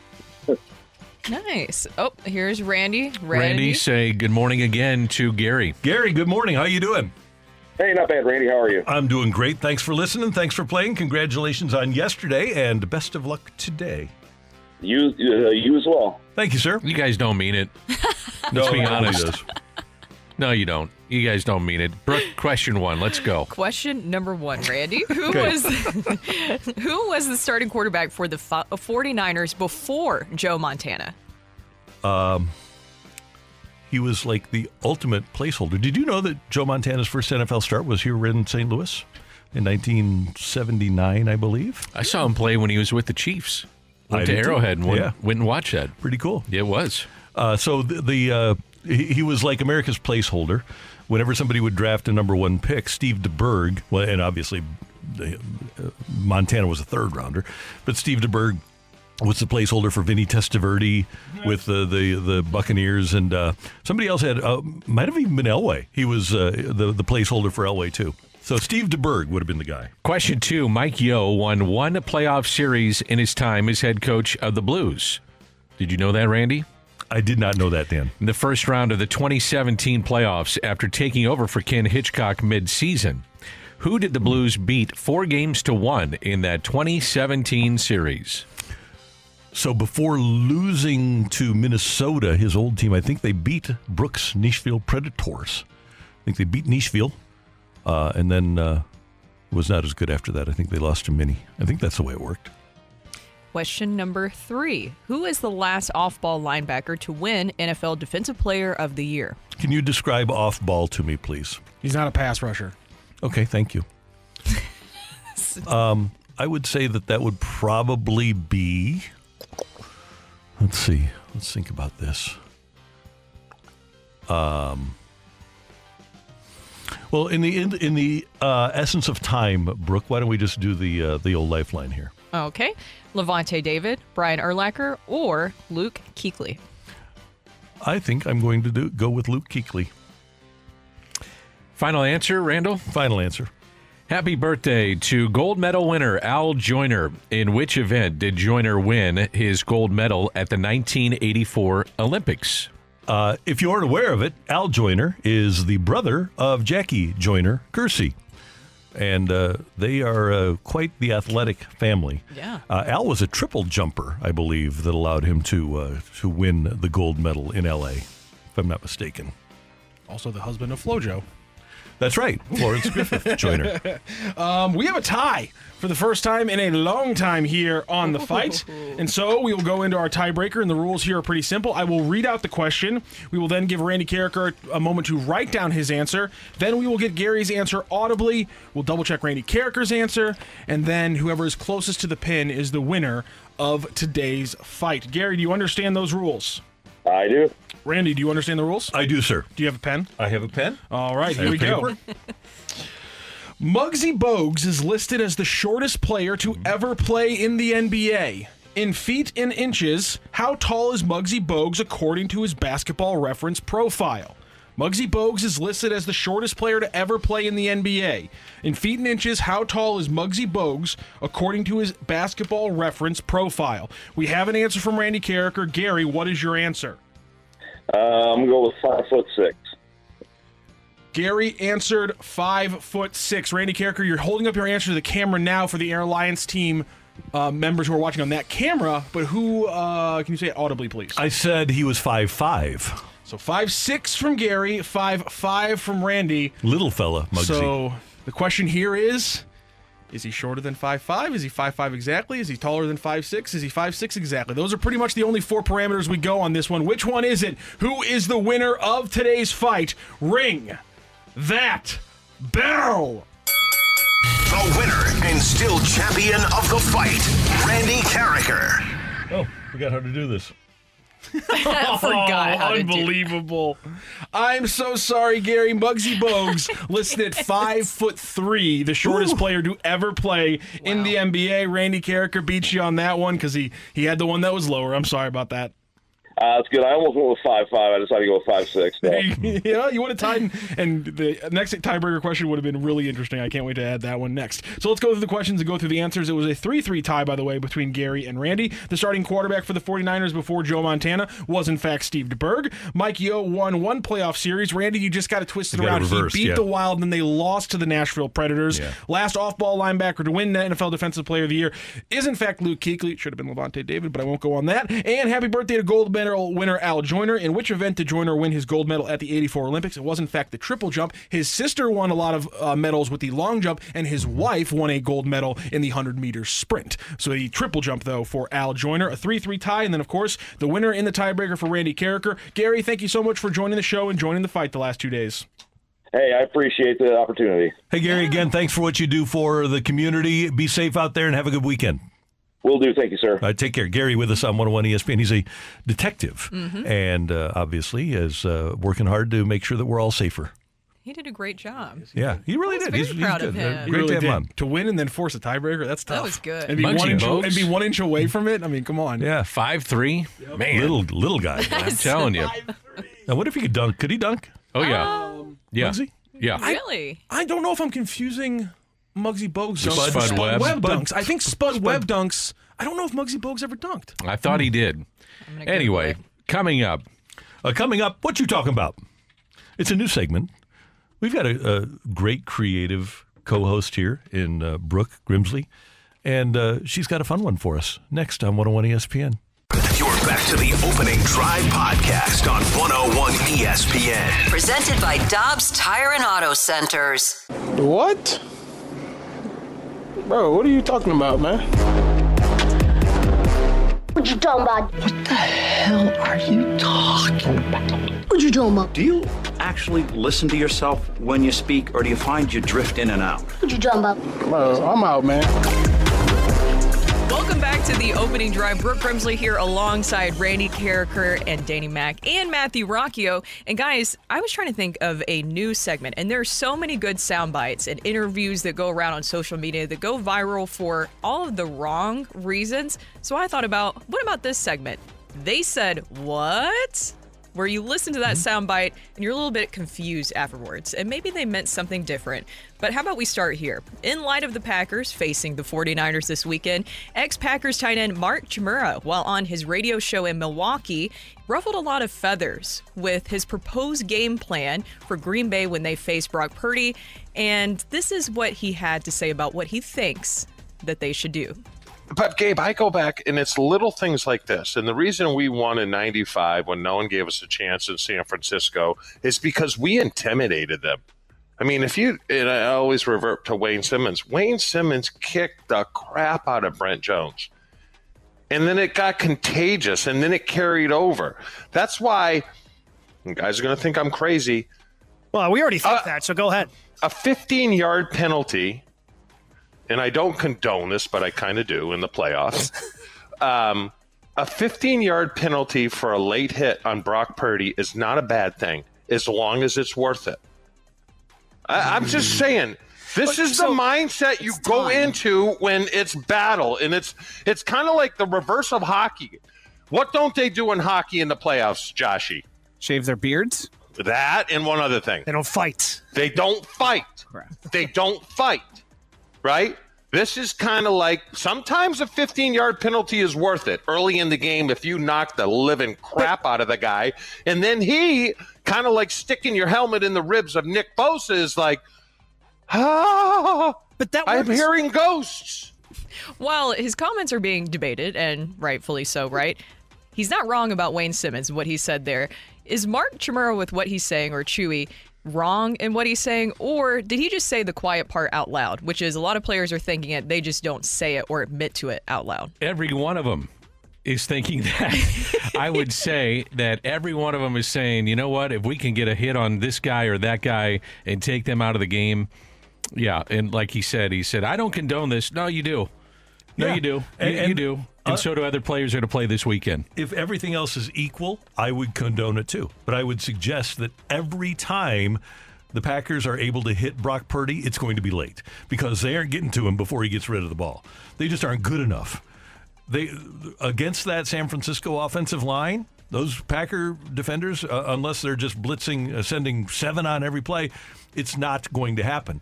And tell me what player on the Packers is going to provide shivers to Nick Bosa. What player on the Packers, any player on their roster of their 53 is going to be able to provide a shiver to Nick Bosa? And every coach is saying, play it to the whistle. And by the way, if the whistle is there and you wind up finishing a hit or a tackle, okay. They're all going to be doing that. They're all going to be trying to take out some of the special guys that are on that field. Right. It's just, that's part of the game. That's what happens. And by the way, a team like the 49ers, they'll go all biblical. If you put a hit on Brock Purdy, guess what's going to happen to Jordan Love? It's not going to go over It's not well. going to be pretty. So do you guys disagree with what he said? Because it's gotten a lot of negative attention. One of DeMarco's favorite lines was, first 15's on me, boys. Yeah, exactly. Exactly. Yeah, so no, you do that to get everybody fired up, and maybe you can knock somebody out of the game. I just don't think the Packers are good enough to do that. I think your teams have to be relatively equal, and you have to have an intimidating person. Mm-hmm. I don't think that they have intimidating people on the Packers at this stage. You just don't say it publicly.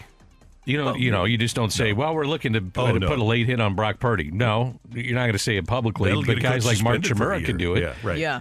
Because he's doing a podcast. So who cares what he thinks? Yeah. No, I like the thought process. Sure. Because it's being said in every locker room this week. Oh, 100%. Right. It really is. Then also, if you guys saw this past weekend, the Lions fans didn't exactly have a warm welcome back for Matthew Stafford and his family, including his children. Kelly Stafford, she has her own podcast. It's called The Morning After. That sounds familiar. With Kelly Stafford and Hank. And she talked about her and her children getting booed on the sidelines at that Lions game. I took it as a teaching moment for my children. You know, Yeah. Hunter's in tears. Sawyer is like, Mommy, and Sawyer looks at me smart. Sawyer's just smart, guys. I go, guys, they're not booing you. They are not booing you. They are booing Mommy. They're very passionate and excited about this game. They want their Lions to win. We are on the other team. Yep. And you know what? We're going to move on because there's also fans in there that are cheering, that Yep. are saying thank you. But we're not hearing that over the louder ones. Yeah. And Sawyer looked at me and she goes, but we're not playing the sport. Literally, that came out of her mouth. And I said, and that is very true, Sawyer. But Mom, and like you said, I go, Mommy's been involved with a lot of things here. And that's what they are booing. They are not booing you. They are not booing your sisters. They're booing some of the things that have gone on in the past. And we just have to move, and we have to move past it. And we have to focus on the good. She did deny that she expected her and her husband to be booed, but her issue is that her children. So are family members off the table when it comes to booing? 100%. Yes. I agree, 100%. I remember talking to Jason Isringhausen multiple times, and when you're a closer in baseball, you either do or you don't. You either get the save or you blow the game. And I know at times there were fans that were very tough on his family. And I think if you buy a ticket, you can boo, you can scream, you can get up and cheer, you can dance, you can do all that stuff. Can't throw things. And I also think that off limits are family members. Yeah, I agree. Now, if it's just Kelly Stafford, who, by the way, has taken her shots at that state in the past. Yes, and she said she's fine with that. Yes. If she brought it on herself, and she did, then it's different, but never for kids. And if it is just an innocent bystander spouse or significant other, then no. But if somebody went out of their way to say something derogatory about your state, then I think you do open yourself up for criticism and vocal, not abuse, but vocal catcalls by the other franchise. She was pretty rough on the city too, was she not? She was. Wanted to trade out of the city, That's wanted to a go to the big West thing. Coast, all those things, which would frustrate any hometown fan. I get that. I wonder where they were sitting. You know, there's the She said family. they were on the sideline. So they're on the sideline. Yeah, they were walking the sidelines, and I don't know if you saw too her little girls. I did they were, see that, but that was prior to the game, right? And that's what she's talking about. Oh, okay. Yeah, Okay. and then I'm guessing they were probably in a wives' suite of some sort. And maybe there was some more booing, but either way, I think that it was more directed at her rather than her children, probably. Absolutely. Well, And they she were just could have caught gotten up the in it. last word by having her husband lead them to a victory. We can't talk about that. Well, speaking of things that people probably want to boo, did you guys see that Blues game last night? Has the new coach magic worn off now for the Blues? We're going to discuss that next, coming up here on 101 ESPN.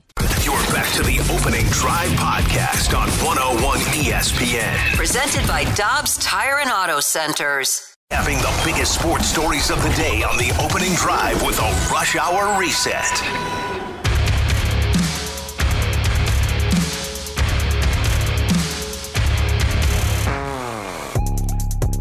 The Blues fall last night to the Washington Capitals by a score of 5-2. The Blues and Caps will play tomorrow night, 6 o'clock pregame, 7 o'clock faceoff here on 101 ESPN. And after getting off to a 7-1 start under new coach Drew Bannister, the Blues now have lost to the Panthers, and then they beat the Rangers before losing in overtime to the Bruins, lost to the Flyers, lost to the Caps. So after that hot start, it has not been as productive for the Blues. And you wonder if the shine has kind of worn off the new coach, if the shine of our new coach bump isn't what it has been so far, for example, with the Edmonton Oilers. It sadly seems that way. That's what feels like is happening right now. The whole purpose, it felt like, with Craig Berube and that firing is because maybe he wasn't able to maximize the most out of this group. Army mentioned that sometimes the message is not getting through to the players anymore. Maybe his message had grown stale, and you see coach turnover so much in the NHL. And with Drew Bannister, I think that he is good at connecting with young players, and that was the purpose of this. But right now, this group is just, it is what it is with them. Yeah, this is who they are. Maybe we should have just expected this. Expectations shouldn't have been as maybe as high as some wanted when Drew Bannister took over and they started winning games. I also think it's a product of the schedule that they played. And when you play these tough teams, you do see the talent gap. And right now there is a talent gap from the upper echelon, upper tier teams to what the Blues are right now. 5-1 in the first 6 to 3-6 in the last 9, including losses in your last 3, in overtime to Boston and then to the Flyers and then to the Washington Capitals. Now, what is inexcusable, though, was like the second period, really the better part of the entire game was how lethargic that they played and that your top players essentially didn't show up. I mean, there just wasn't anything that was of a positive impact that they made. And the other part that he's gotten going better was the power play, and the power play and the penalty kill were not very good last night. No. And Special the effort teams. wasn't good. No. And that's what I don't understand is how did we get to this point effort-wise? Because it is up to the players to execute at the end of the day. You heard Drew Bannister say that in his postgame that effort wasn't there. So what is it with this group? Is this just a group that doesn't have the chemistry? Do they not have that want to? What is it that is going wrong with them? Don't have the players. Yeah, that's a big part of it. Yeah, I mean, but the want to is a big part of it too, because there are a lot of moments where they just appear to be non-competitive. Yeah, I would say so too. I've said this a couple of times today, though, but Robert Thomas over 25 minutes was kind of non-existent on the ice last night. Shen, ton of chances, couldn't bury him. You looked at Kevin Hayes, 1 shot. Saad, 1 shot. Kyrou, 2 shots. Power play, 0 for 5, which also included a 4-minute power play in the first. They had 1 scoring chance in the second period. On a couple of power plays in the second period, they had a total of 5 shots. I mean, that's just not going to cut it. No. You know, it doesn't matter who you're playing, you're not going to win. No, and the lack of physicality, that's very, very alarming. Lack of hits that you saw from the Blues, that just shows that you're not only wanting to do that for yourself, because if you're skating, you should be hitting, right? There should be that physicality there, but then you're also not wanting to do that for your teammates. Who do you guys think is the person in that locker room right now where when you have a performance like this, who's going around the room saying, hey guys, we got to do better, we got to firing them up? Who is that guy in the locker room There's right now? no doubt that it's Braden Shen. Has to be Braden Shen. If he's wearing the C, it's got to be him. And he's got the personality, but I don't know if there are enough players in that room willing to hold themselves accountable to help the team win. So if you're out-talented and you're outworked, that's a really bad combination. That'll lead to a 3-game losing streak. I don't know about you guys, but when I was watching the game, one of the things I did enjoy was anytime he was on the ice was watching Ovechkin and what he might do. I mean, I just watched where he was on the ice, what may happen. I think he made an impact, too, on their power play because you pay so much attention to Ovechkin. It opens up other lanes, and we saw that a couple of times for now 37-year-old TJ Oshie. But, man, is Ovechkin fun to watch. I know he's not the same player he was. Father Time is undefeated, but, man, what a fun player to watch. Meanwhile, news this morning, Alabama, since Nick Saban retired, has seen 20 players, more than 20, go into the transfer portal. And the number 1 quarterback recruit, number 3 overall this year, Julian Sayin, this morning entered the transfer portal. He had left high school early. He had started classes at Alabama on the first day of classes in the second semester. And his first day of classes coincided with the day of Nick Saban's retirement. So Sayin, who was obviously, as the number 1 quarterback in this class, very heavily recruited, gets a chance to use his one-time transfer portal option right now. And by the way, Julian Sayin, if he doesn't have a brother named Justin, shame on his parents. Because there's got to be a brother named Just Sayin, right? You have that's to. funny. You have to capitalize on that. That's 22 players now. 22 Alabama players that have gone to the transfer portal. They've also had 6 different recruits decommit. So nearly 30 players. You're talking about a massive part of your roster in the future and of the now. When you talk about the transfer portal, man, that's a lot of kids leaving that program now that Nick Saban has left. I don't know what to expect about what Alabama will look like this year. Do you give them a pass of growing pains transition, or is the expectation always going to be, despite this huge change that they're going through, that they should still be Alabama out there? Here's the thing. They can lose all of these 4- and 5-star guys and still have twice as many 4- and 5-star guys as Mizzou has. And the expectations are always going to be big, whether Nick Saban is there or not. But it's one of those situations where if you're a fan and being realistic, which is hard to be, to see what he is going to be like. DeBoer coming in, and he hasn't recruited the South. He hasn't recruited that part of the country. He's bringing in his own system, his own coaching staff. It's completely different than Nick Saban. If you're a fan, you have to be realistic and say, I'm going to give the guy a little grace period. Yeah, just like at LSU, they had to do that for Nick Saban. He walked into LSU in the exact same situation. Yeah. Never recruited the South, never been in the SEC. He had been a Midwest guy.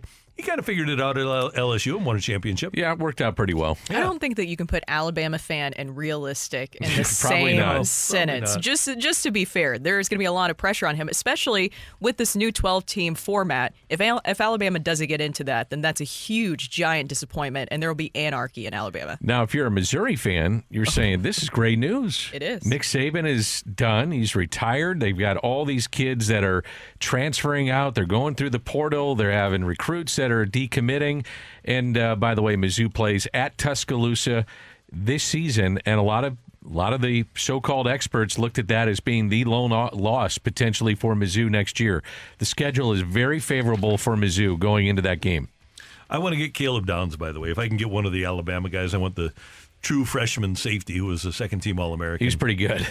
I don't think he'll wind up at Mizzou. Apparently, Ohio State is all over Caleb Downs, and they're willing to pay big money for him. Ohio State, there was somebody telling me the other day that it really follows us closely, that the amount of talent that they have coming in, that they would be the preseason number one going into next year, just because of the amount of players that they're getting through the transfer portal. Just talent across the board. The NIL has changed everything. Sure has. I mean, they gave $1.5 million to Quinn Ewers, and he played 7 snaps for them. They don't care. And kind of like Missouri, but on a different level because Ohio State is Ohio State. When you're drawing funds from not only Columbus, which is the biggest city in the state. You're talking about Arch Manning, not Quinn Ewers. No, when Quinn Ewers went to Ohio State, he played 7 snaps and got $1.5 million. I got you now, yeah. Because at that time, the laws hadn't been changed in Texas to allow players to get paid. Right, okay. So he always knew he was going to go to Texas once the rules changed. But Ohio State has so much money that he thought, well, I'll just go there. I'm at Ohio State. He played 7 snaps, got $1.5 million, and then after his first year there, transfers to Texas, where he always wanted to be anyway. Does that bother you guys? It doesn't bother me. I think it's great that the players are making money. Playing the game. It was already happening. Did you watch that whole Johnny Manziel documentary on Netflix? It's been happening. We all know that it was happening behind the scenes. It's just now right in front of us, clear as day. I saw that one where with Shaq, that documentary called The Program. The movie, the program. Yeah. How stupid now when we look back at the Reggie Bush situation that the Heisman was taken away from him. Ridiculous. It Ridiculous. is. Yes. So anyway, let's get Caleb Downs to Missouri. And then what I was going to say is Cincinnati and Cleveland are both paying into Ohio State, too. In addition to Columbus, they've got a lot of NIL money there. Ton of money. That's your Rush Hour Reset here on 101 ESPN. Coming up, who are your core members of this St. Louis Blues roster? Get your text in to the Air Comfort Service. Text line 314-399-9646, 314-399-YO-HO. And we'll give you our ideas next on 101 ESPN. You're back to the Opening Drive podcast on 101 ESPN. Presented by Dobbs Tire and Auto Centers.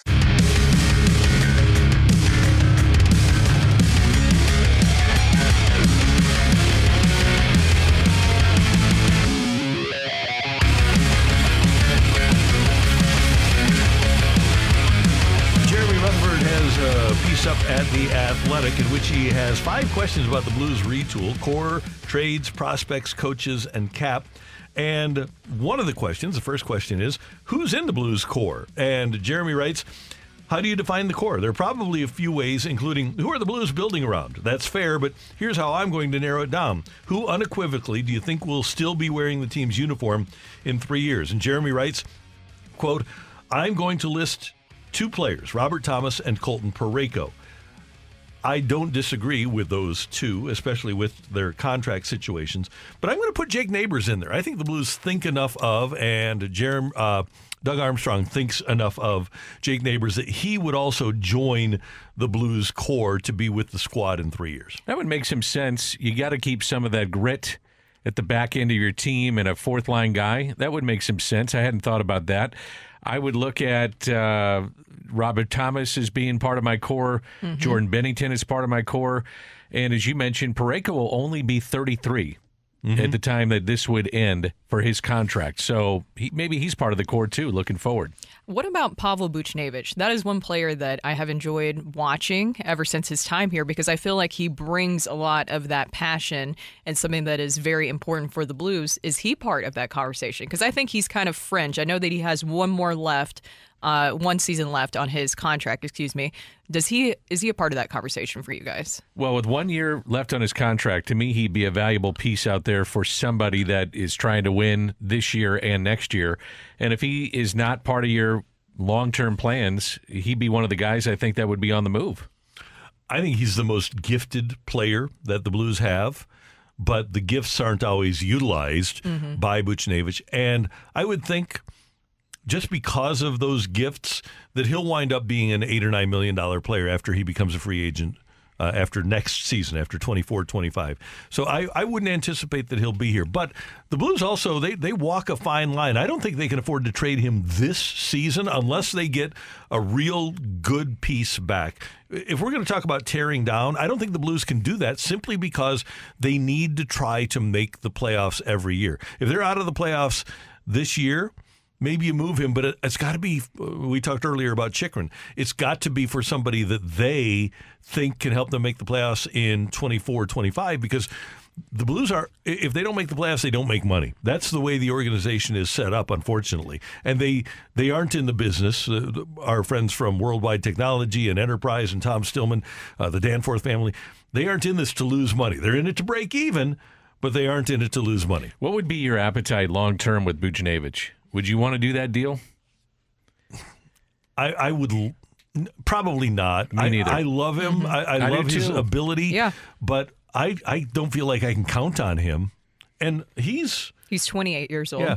So when you sign him, that'll be the 29 through 36-year-old Correct. Pavel Buchnevich. That's why which always sours. Yeah, I can do that. And by the way, I have Snuggie on the way.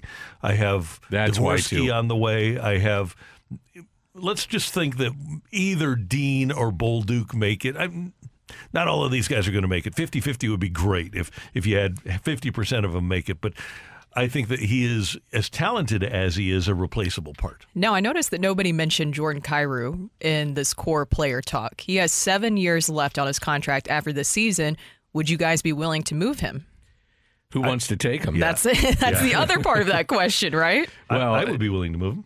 Yeah, I think most people watching this season would say I'd move on from him. It's been disappointing.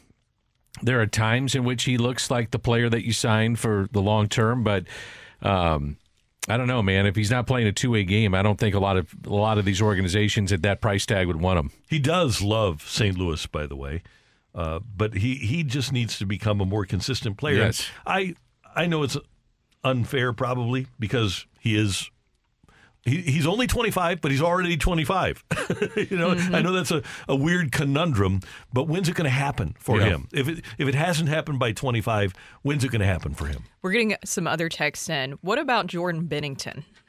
That's a name that I keep seeing over and over again. He's part of my core moving forward. Is he? Yeah, he would be part of it for sure. 3 years down the road, though, I'm not sure. Absolutely for this year and next. He is definitely part of my core. But at the end of the 24-25, at the end of the 26 season, heading into 26-27, I'm not sure. That would be his 8th year in town. Mm-hmm. Yeah, isn't that incredible? We just hit the 5-year mark, which is amazing to me with Jordan Binnington. I can't believe he's been here 5 years at this level, but he has. Yeah, and he is a guy that if you moved him, I would think people around the league, teams that need a goalie, would really want a guy that's won a Stanley Cup, and he's had to deal with a lot of stuff here. If you're a good team and you can put Binnington in a position to win, then you've got a winner. You better be pretty sure, though, that Hofer or others are ready to take the reins and move on if you're going to be a playoff team. Yeah, and you don't do that. That's not something that you do this year or next because you don't know about Hofer or anybody else in the organization in terms of being a Stanley Cup, a potential Stanley Cup winning goalie. And Joel Hofer is 23 years old. There's been definitely some good flashes from him this season, but it seems like he just needs more of that consistency from him. And he's young. He's going to have time to grow into that. But I agree with you guys. I don't think he's ready. I would even say by next year to take over the starting goalie job. And eventually you'll have Zherenko. They think that he has a chance to be pretty good. They still have Colton Ellis in the organization. I know he's had some injury issues in the past, but if you can get him, I think it's him that had the injury issues, get him healthy. They've got some guys that they like the ability of.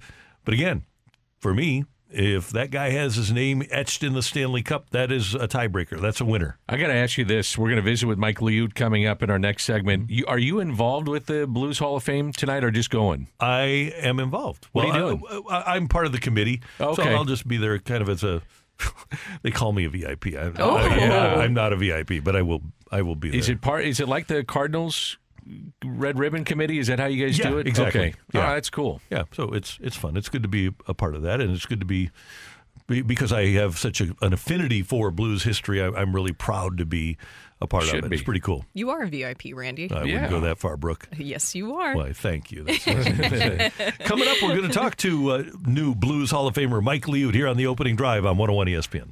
You're back to the Opening Drive podcast on 101 ESPN. Presented by Dobbs Tire and Auto Centers.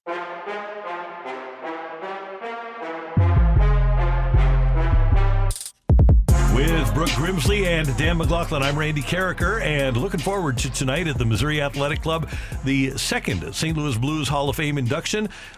Being inducted tonight, Keith Tkachuk, and posthumously, Pavel Demitra, and the Blues' all-time leader in goalie wins, games played, minutes, saves, shots against. Mike Liut was one of the all-time great Blues and fittingly is going into the Hall of Fame tonight and joins us now on the Celebrity Line on 101 ESPN. Mike, congratulations. This is Randy Carricker. Thanks so much for taking some time with us this morning. Well, thank you, Randy. Happy to be on the show. Well, congratulations, Mike. Just reflecting back on the beginning of your time with the Blues in that early 1980s, that was just such a talented and dominant team because of Brian Sutter, Bernie Federko, and of course because of you. How special was that group in that time?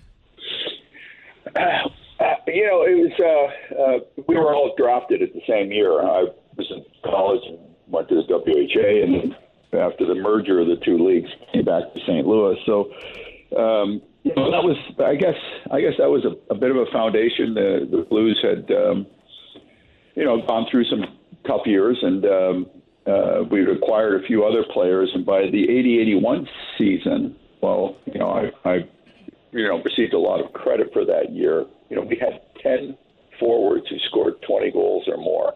So it was a very talented group, and more importantly, a group that.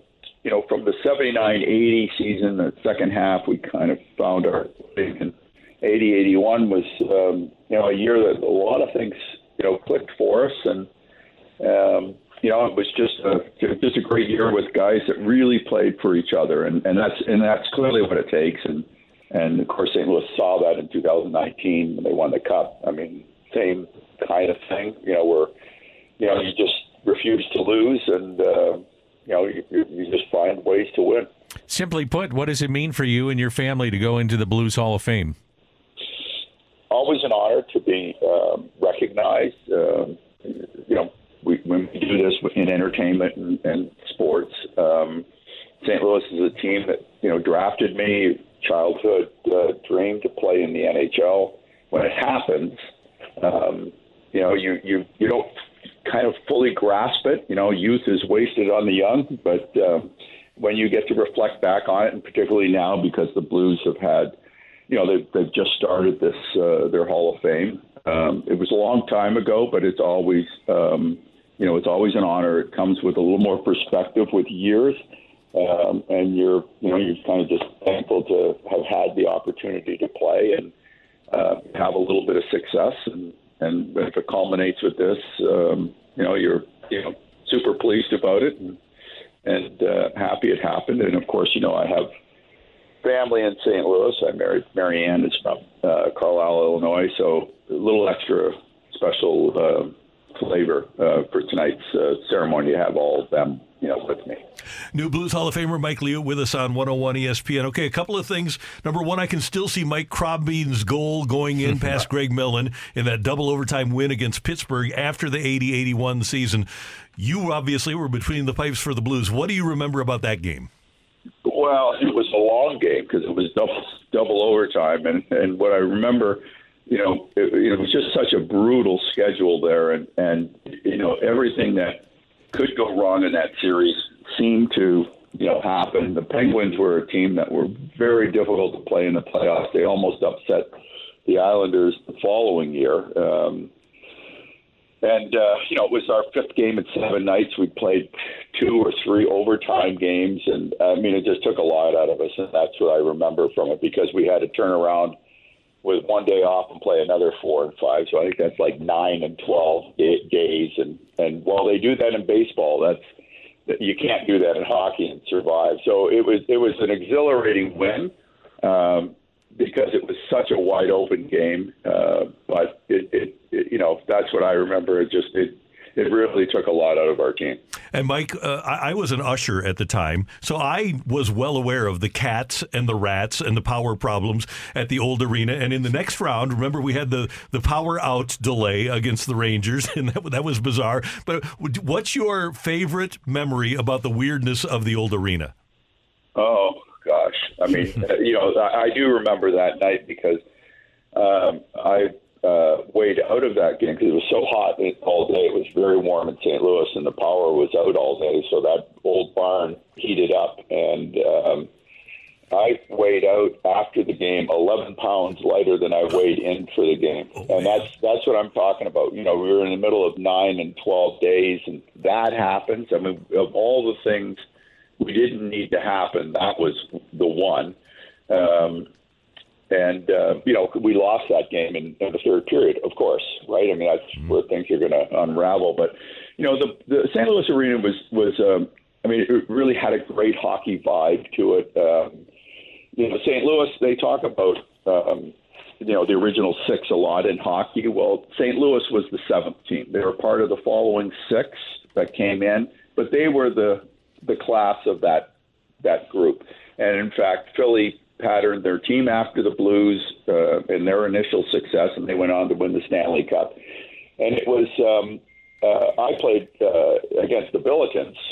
They were in our league when I was at Bowling Green, so we would play Friday and Sunday, and Saturday go to the Blues game, and it was like going to a game in Toronto or Montreal, right? Everybody was dressed up. That was the style back. That's what people did, and it just had a real class about it.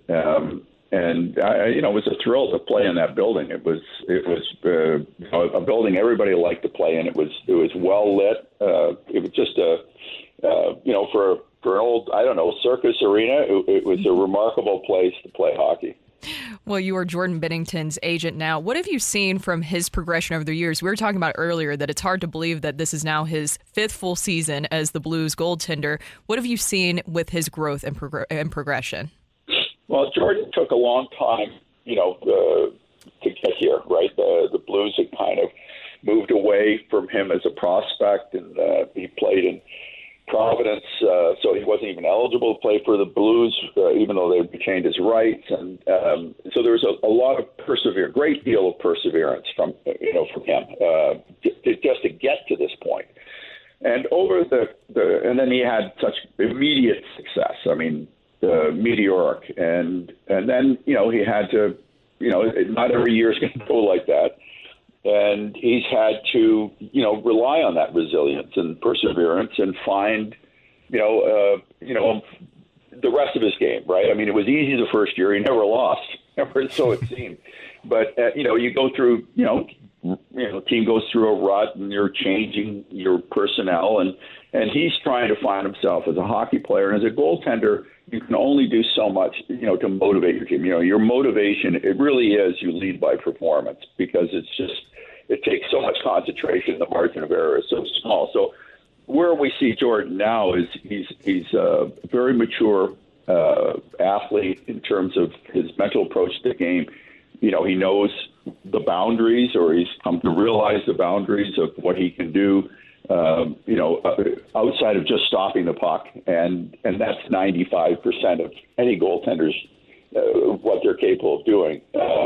He's not a third-line guy. He's not an energy guy. You just can't bring that. You make the right save at the right time, and that gives your team a jump and that's what he's focused on. I see him now playing very much for himself, completely under control, and I think you're seeing Jordan play as well as he's ever played. Mike, for fans that maybe don't know, you represent Jordan Binnington, as we were just saying, and you are a agent. What made you go into that realm of professional sports? And once your playing career was done, all of a sudden, and maybe it took a while, but you're now an agent in the sports world of the National Hockey League. It's life is funny because it was clearly the very last thing that I had intended to do. And when I retired, I was very involved with the Players Association, which was out of Toronto. I believed in that project, where they were going, and what it was ultimately going to do for the league and the players. The idea was we were going to move the labor department to Detroit. That's why I went to school there. That didn't happen, and I was coaching at Michigan, specifically with Marty Churko, and I stepped away from that because I literally had 4 NHL players that just called, and I was not going to stay with the PA. Asked me to represent them. We had free agency for the first time, or unrestricted free agency, and I thought I would do that. I don't know, as a stopgap, right? I didn't really, where's the next? I'm out of law school. I'm a member of the bar. Where do I go now? And then a former teammate of mine, Brian Lawton, called, said, "Hey, we're going to start a hockey division with Octagon, which is a worldwide sports marketing company. It's a huge platform." I thought, okay, that might be pretty good for a couple of years. So I started down that road, and I'm been the managing director now of the hockey division for 15 years or so, and it's been 25 years since I've been there. So I don't know how life. I really can't explain it.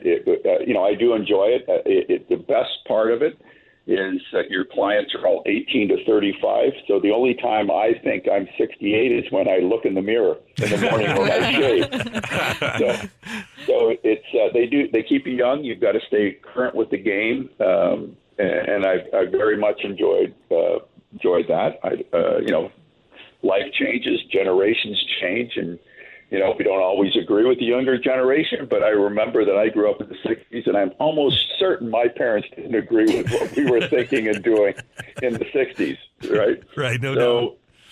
So it's been great. It's a terrific company, very solid, represent some of the best athletes across the sports world and events. So there's been a lot of other things that I've been able to be involved with in executive committees and such. So it's been much more than just representing hockey players, but and we've got a great team within our hockey division, other agents and colleagues. So it's on balance, it's been terrific.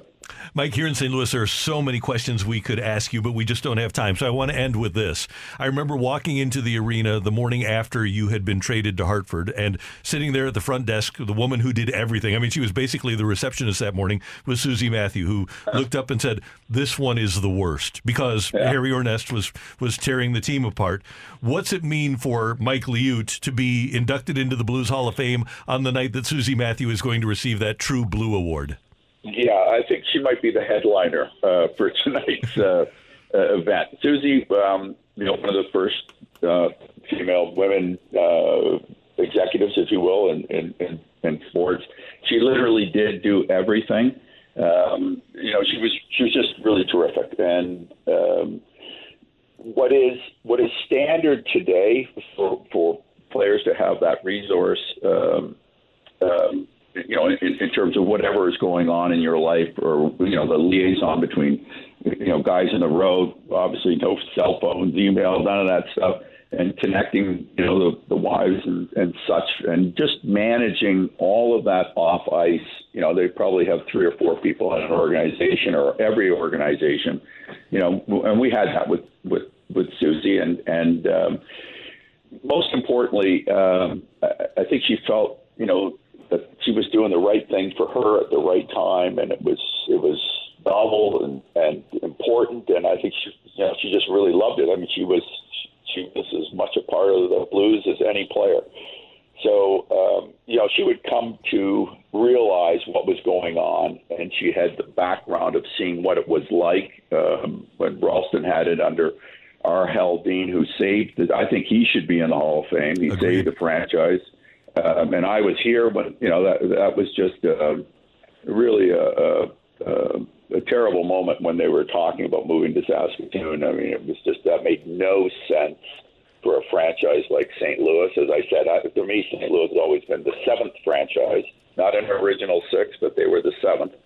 And, so there was that type of connection, right, to the team. And they had, we just had such a rich front office, and Emile Francis and Dan Kelly.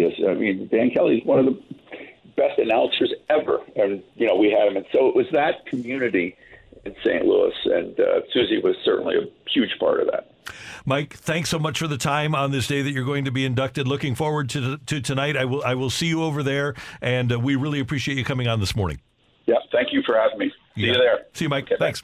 New Blues Hall of Famer Mike. He was Liut. awesome. He was so much fun to watch. He was, and had the coolest mask ever. Yes, he did. The white mask, the mask that people wear now. He was really the guy that brought that into play for hockey goalies. If memory serves correct, didn't Jordan Bennington? It was one of the Winter Classics. I think he put Liut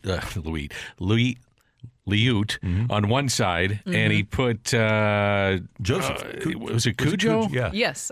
Was it? Yep. Okay. Yeah. So he had Mike Liut on one side, and I said it easier that time. That's so cool. Yeah, that was one of the questions, and I'll ask him tonight. I wonder what he thought, because we used to, as fans, when he would make a save, we go, and I wonder if he thought he was being booed. What the heck's going on here? Yeah. Coming up, we're going to head down the stretch with a New Year's segment, New Year's resolution segment here on 101 ESPN. It's rock and roll, isn't it? Oh, is it rock and roll? Okay, here's what I got on my little... Why did that just sit down there? It is rock and roll. Next on 101 ESPN. You're back to the Opening Drive podcast on 101 ESPN. Presented by Dobbs Tire and Auto Centers. It's time for rock and roll here on 101 ESPN. Brooke, Danny, Randy, and Matthew, what do you got for us? Well, we didn't talk about it too much today, so I just want to get your guys' thoughts. We did earlier in the show, talked a little bit about the NFL weekend, but I just want to give you some final thoughts here as we head into the weekend. The Saturday slate, Texans and Ravens is your first game, Packers and 49ers is your second game. Right now, the Ravens favored by 9.5, and the 49ers also favored by 9.5. Do we see an upset on Saturday's slate? No. No. CJ Stroud and the Texans? I think you see two covers. Wow. Okay, but which one, if Okay. there was an upset, which one do you guys think would be more likely? CJ Stroud. Lamar Jackson's 0-2 in divisional I weekend. think that He I'm has going that one too. like 2 touchdowns to 5 interceptions across those 2 games. That would be the biggest upset. Texans over Baltimore, if it happened. I would think Line that, of 9. The ability, number one, Aaron Jones can run. I don't think that the Texans can, with Devin Singletary and their offensive line, I don't think that they could build a running game like the Packers conceivably could against San Francisco. But then I think the other thing you have to look at, if you're looking at Green Bay, is that if Jair Alexander is healthy and playing well, he can shut down a wide receiver, and that would probably be Debo, and take away one of the things that San Francisco does well. I would think it'd be Green Bay. But Really? I don't think it's going to happen. I'm more that if there was one possibility, I would go with the Texans. If there's an upset, I'm going Green Bay. I don't anticipate an upset, though, this weekend. Yeah. The Ravens, all 3 of their losses, I didn't even count the last one because they didn't even play their guys against Pittsburgh. All 3 of their losses, they were in the lead in the final 2 minutes against really good teams. Yes.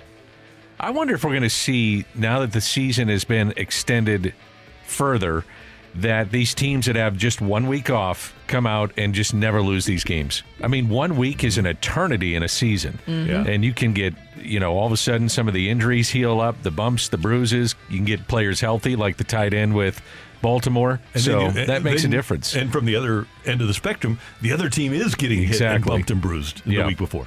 Other side, this Sunday slate, Buccaneers at Lions, Chiefs at Bills. The Lions favored by 6.5, and the Bills, because they're at home, are getting their 3 points. So it's essentially a pick 'em. I go back to when the Bucks won their final game with their season on the line, and they won 9-0 at home. That was Carolina. And then last week, though, they blow out Philly. I like the favorites in both these games, too. And I know I'll be wrong at something because every time you bet always the favorite, you lose. There has to be at least one that would be surprising. But I agree. I think that this is pretty clear. I don't know, though. I still think the Chiefs and Bills might be, closest game this weekend. Chiefs and Bills. Chiefs and Bills. I'm scared about this one. I think it's going to be the Tampa-Detroit game. And if I'm going to pick a road team to win, it's the Bucs. The Buccaneers have the pedigree. They've got so many players, White and Levante David, and obviously Godwin and Evans on the front end on the offense. They've got so many people that have won. I could see them being a team that goes in and wins a road game. The Bucs went 8-1 against the spread in road games this season. Yeah, 8-1. Okay, I got to remember that for my friends. For my friends. Relay that over to them. Yeah. Yes. I like the favorites in this weekend, although I'm hedging a little bit on Kansas City. I do think that Kansas City could pull off an upset. Here's my big question then. Let's just take away who wins the KC-Buffalo game. I guess just go, is the winner in the 30s or 20s? How much does the weather affect that game? Is it the same pace we've seen of the previous Bills and Chiefs games, where it's 35-30? Yeah. Or is it a little bit slower because of the weather? I don't think the weather's going to matter because if you watch Josh Allen play last weekend, it didn't matter with him there. So I don't know if it's going to matter this weekend, too. I'm worried about Kansas City in this game. I wouldn't be surprised if this winds up being an 11 to 14-point win for Buffalo. I could see a blowout. Definitely a blowout. Chiefs defense, I think, makes a huge difference in this game. So I probably low scoring just maybe because of that. I have totally contradicted myself on every pick that I've made. But you're good. You're clear now. You're covered. When Jim Harbaugh and Greg Roman would wait until the playoffs to unleash Kaepernick. Yeah. And he ran for 182 one time against Green Bay in the playoffs. I kind of think that's what Brady is doing with Allen here. I wouldn't be surprised if they unleash Josh Allen this weekend because Spags' defense is not, it's a defense that attacks scheme, and they do a great job of it. But playing outside the scheme like Allen does, I think he can do great things. So it'll be a fun weekend of football. And, of course, we have Blues hockey tomorrow night here on 101 ESPN as well. And don't forget, tonight we have at the MAC the Blues with their Hall of Fame induction. Is that open to the public? Tickets were available. I don't know if they still are, but you can go to stlblues.com. I think they're showing it on the Channel 4 HD channel as well, live. Yes. So that'll be good. Very Great cool. job today by our producer, audio, video engineer, the one, the only Matthew Rocchio. Thank you, sir. Pleasure. There'll also be a special TV special on the 25th. Is that on Bally or 4? Do you know? I think it's on 4. Okay, good. Brooke, did you have fun today? I did, yes. She's wearing her St. Louis Blues blue. I am. Yeah. I'm ready to go. Hashtag LGB. Danny, it was great having you in here again. Always great to see you guys, and I'll see you next week. Yep, you have a great weekend. You too. Y'all, thanks for tuning in, texting in, and being a part of the show. Did I do it right? Y'all, yeah, that was good. Until Monday morning at 7. Have a great weekend, St. Louis. And now for something completely different. Hey, y'all. You've been listening to the Opening Drive podcast on 101 ESPN and ESPN.com. Presented by Dobbs Tire and Auto Centers.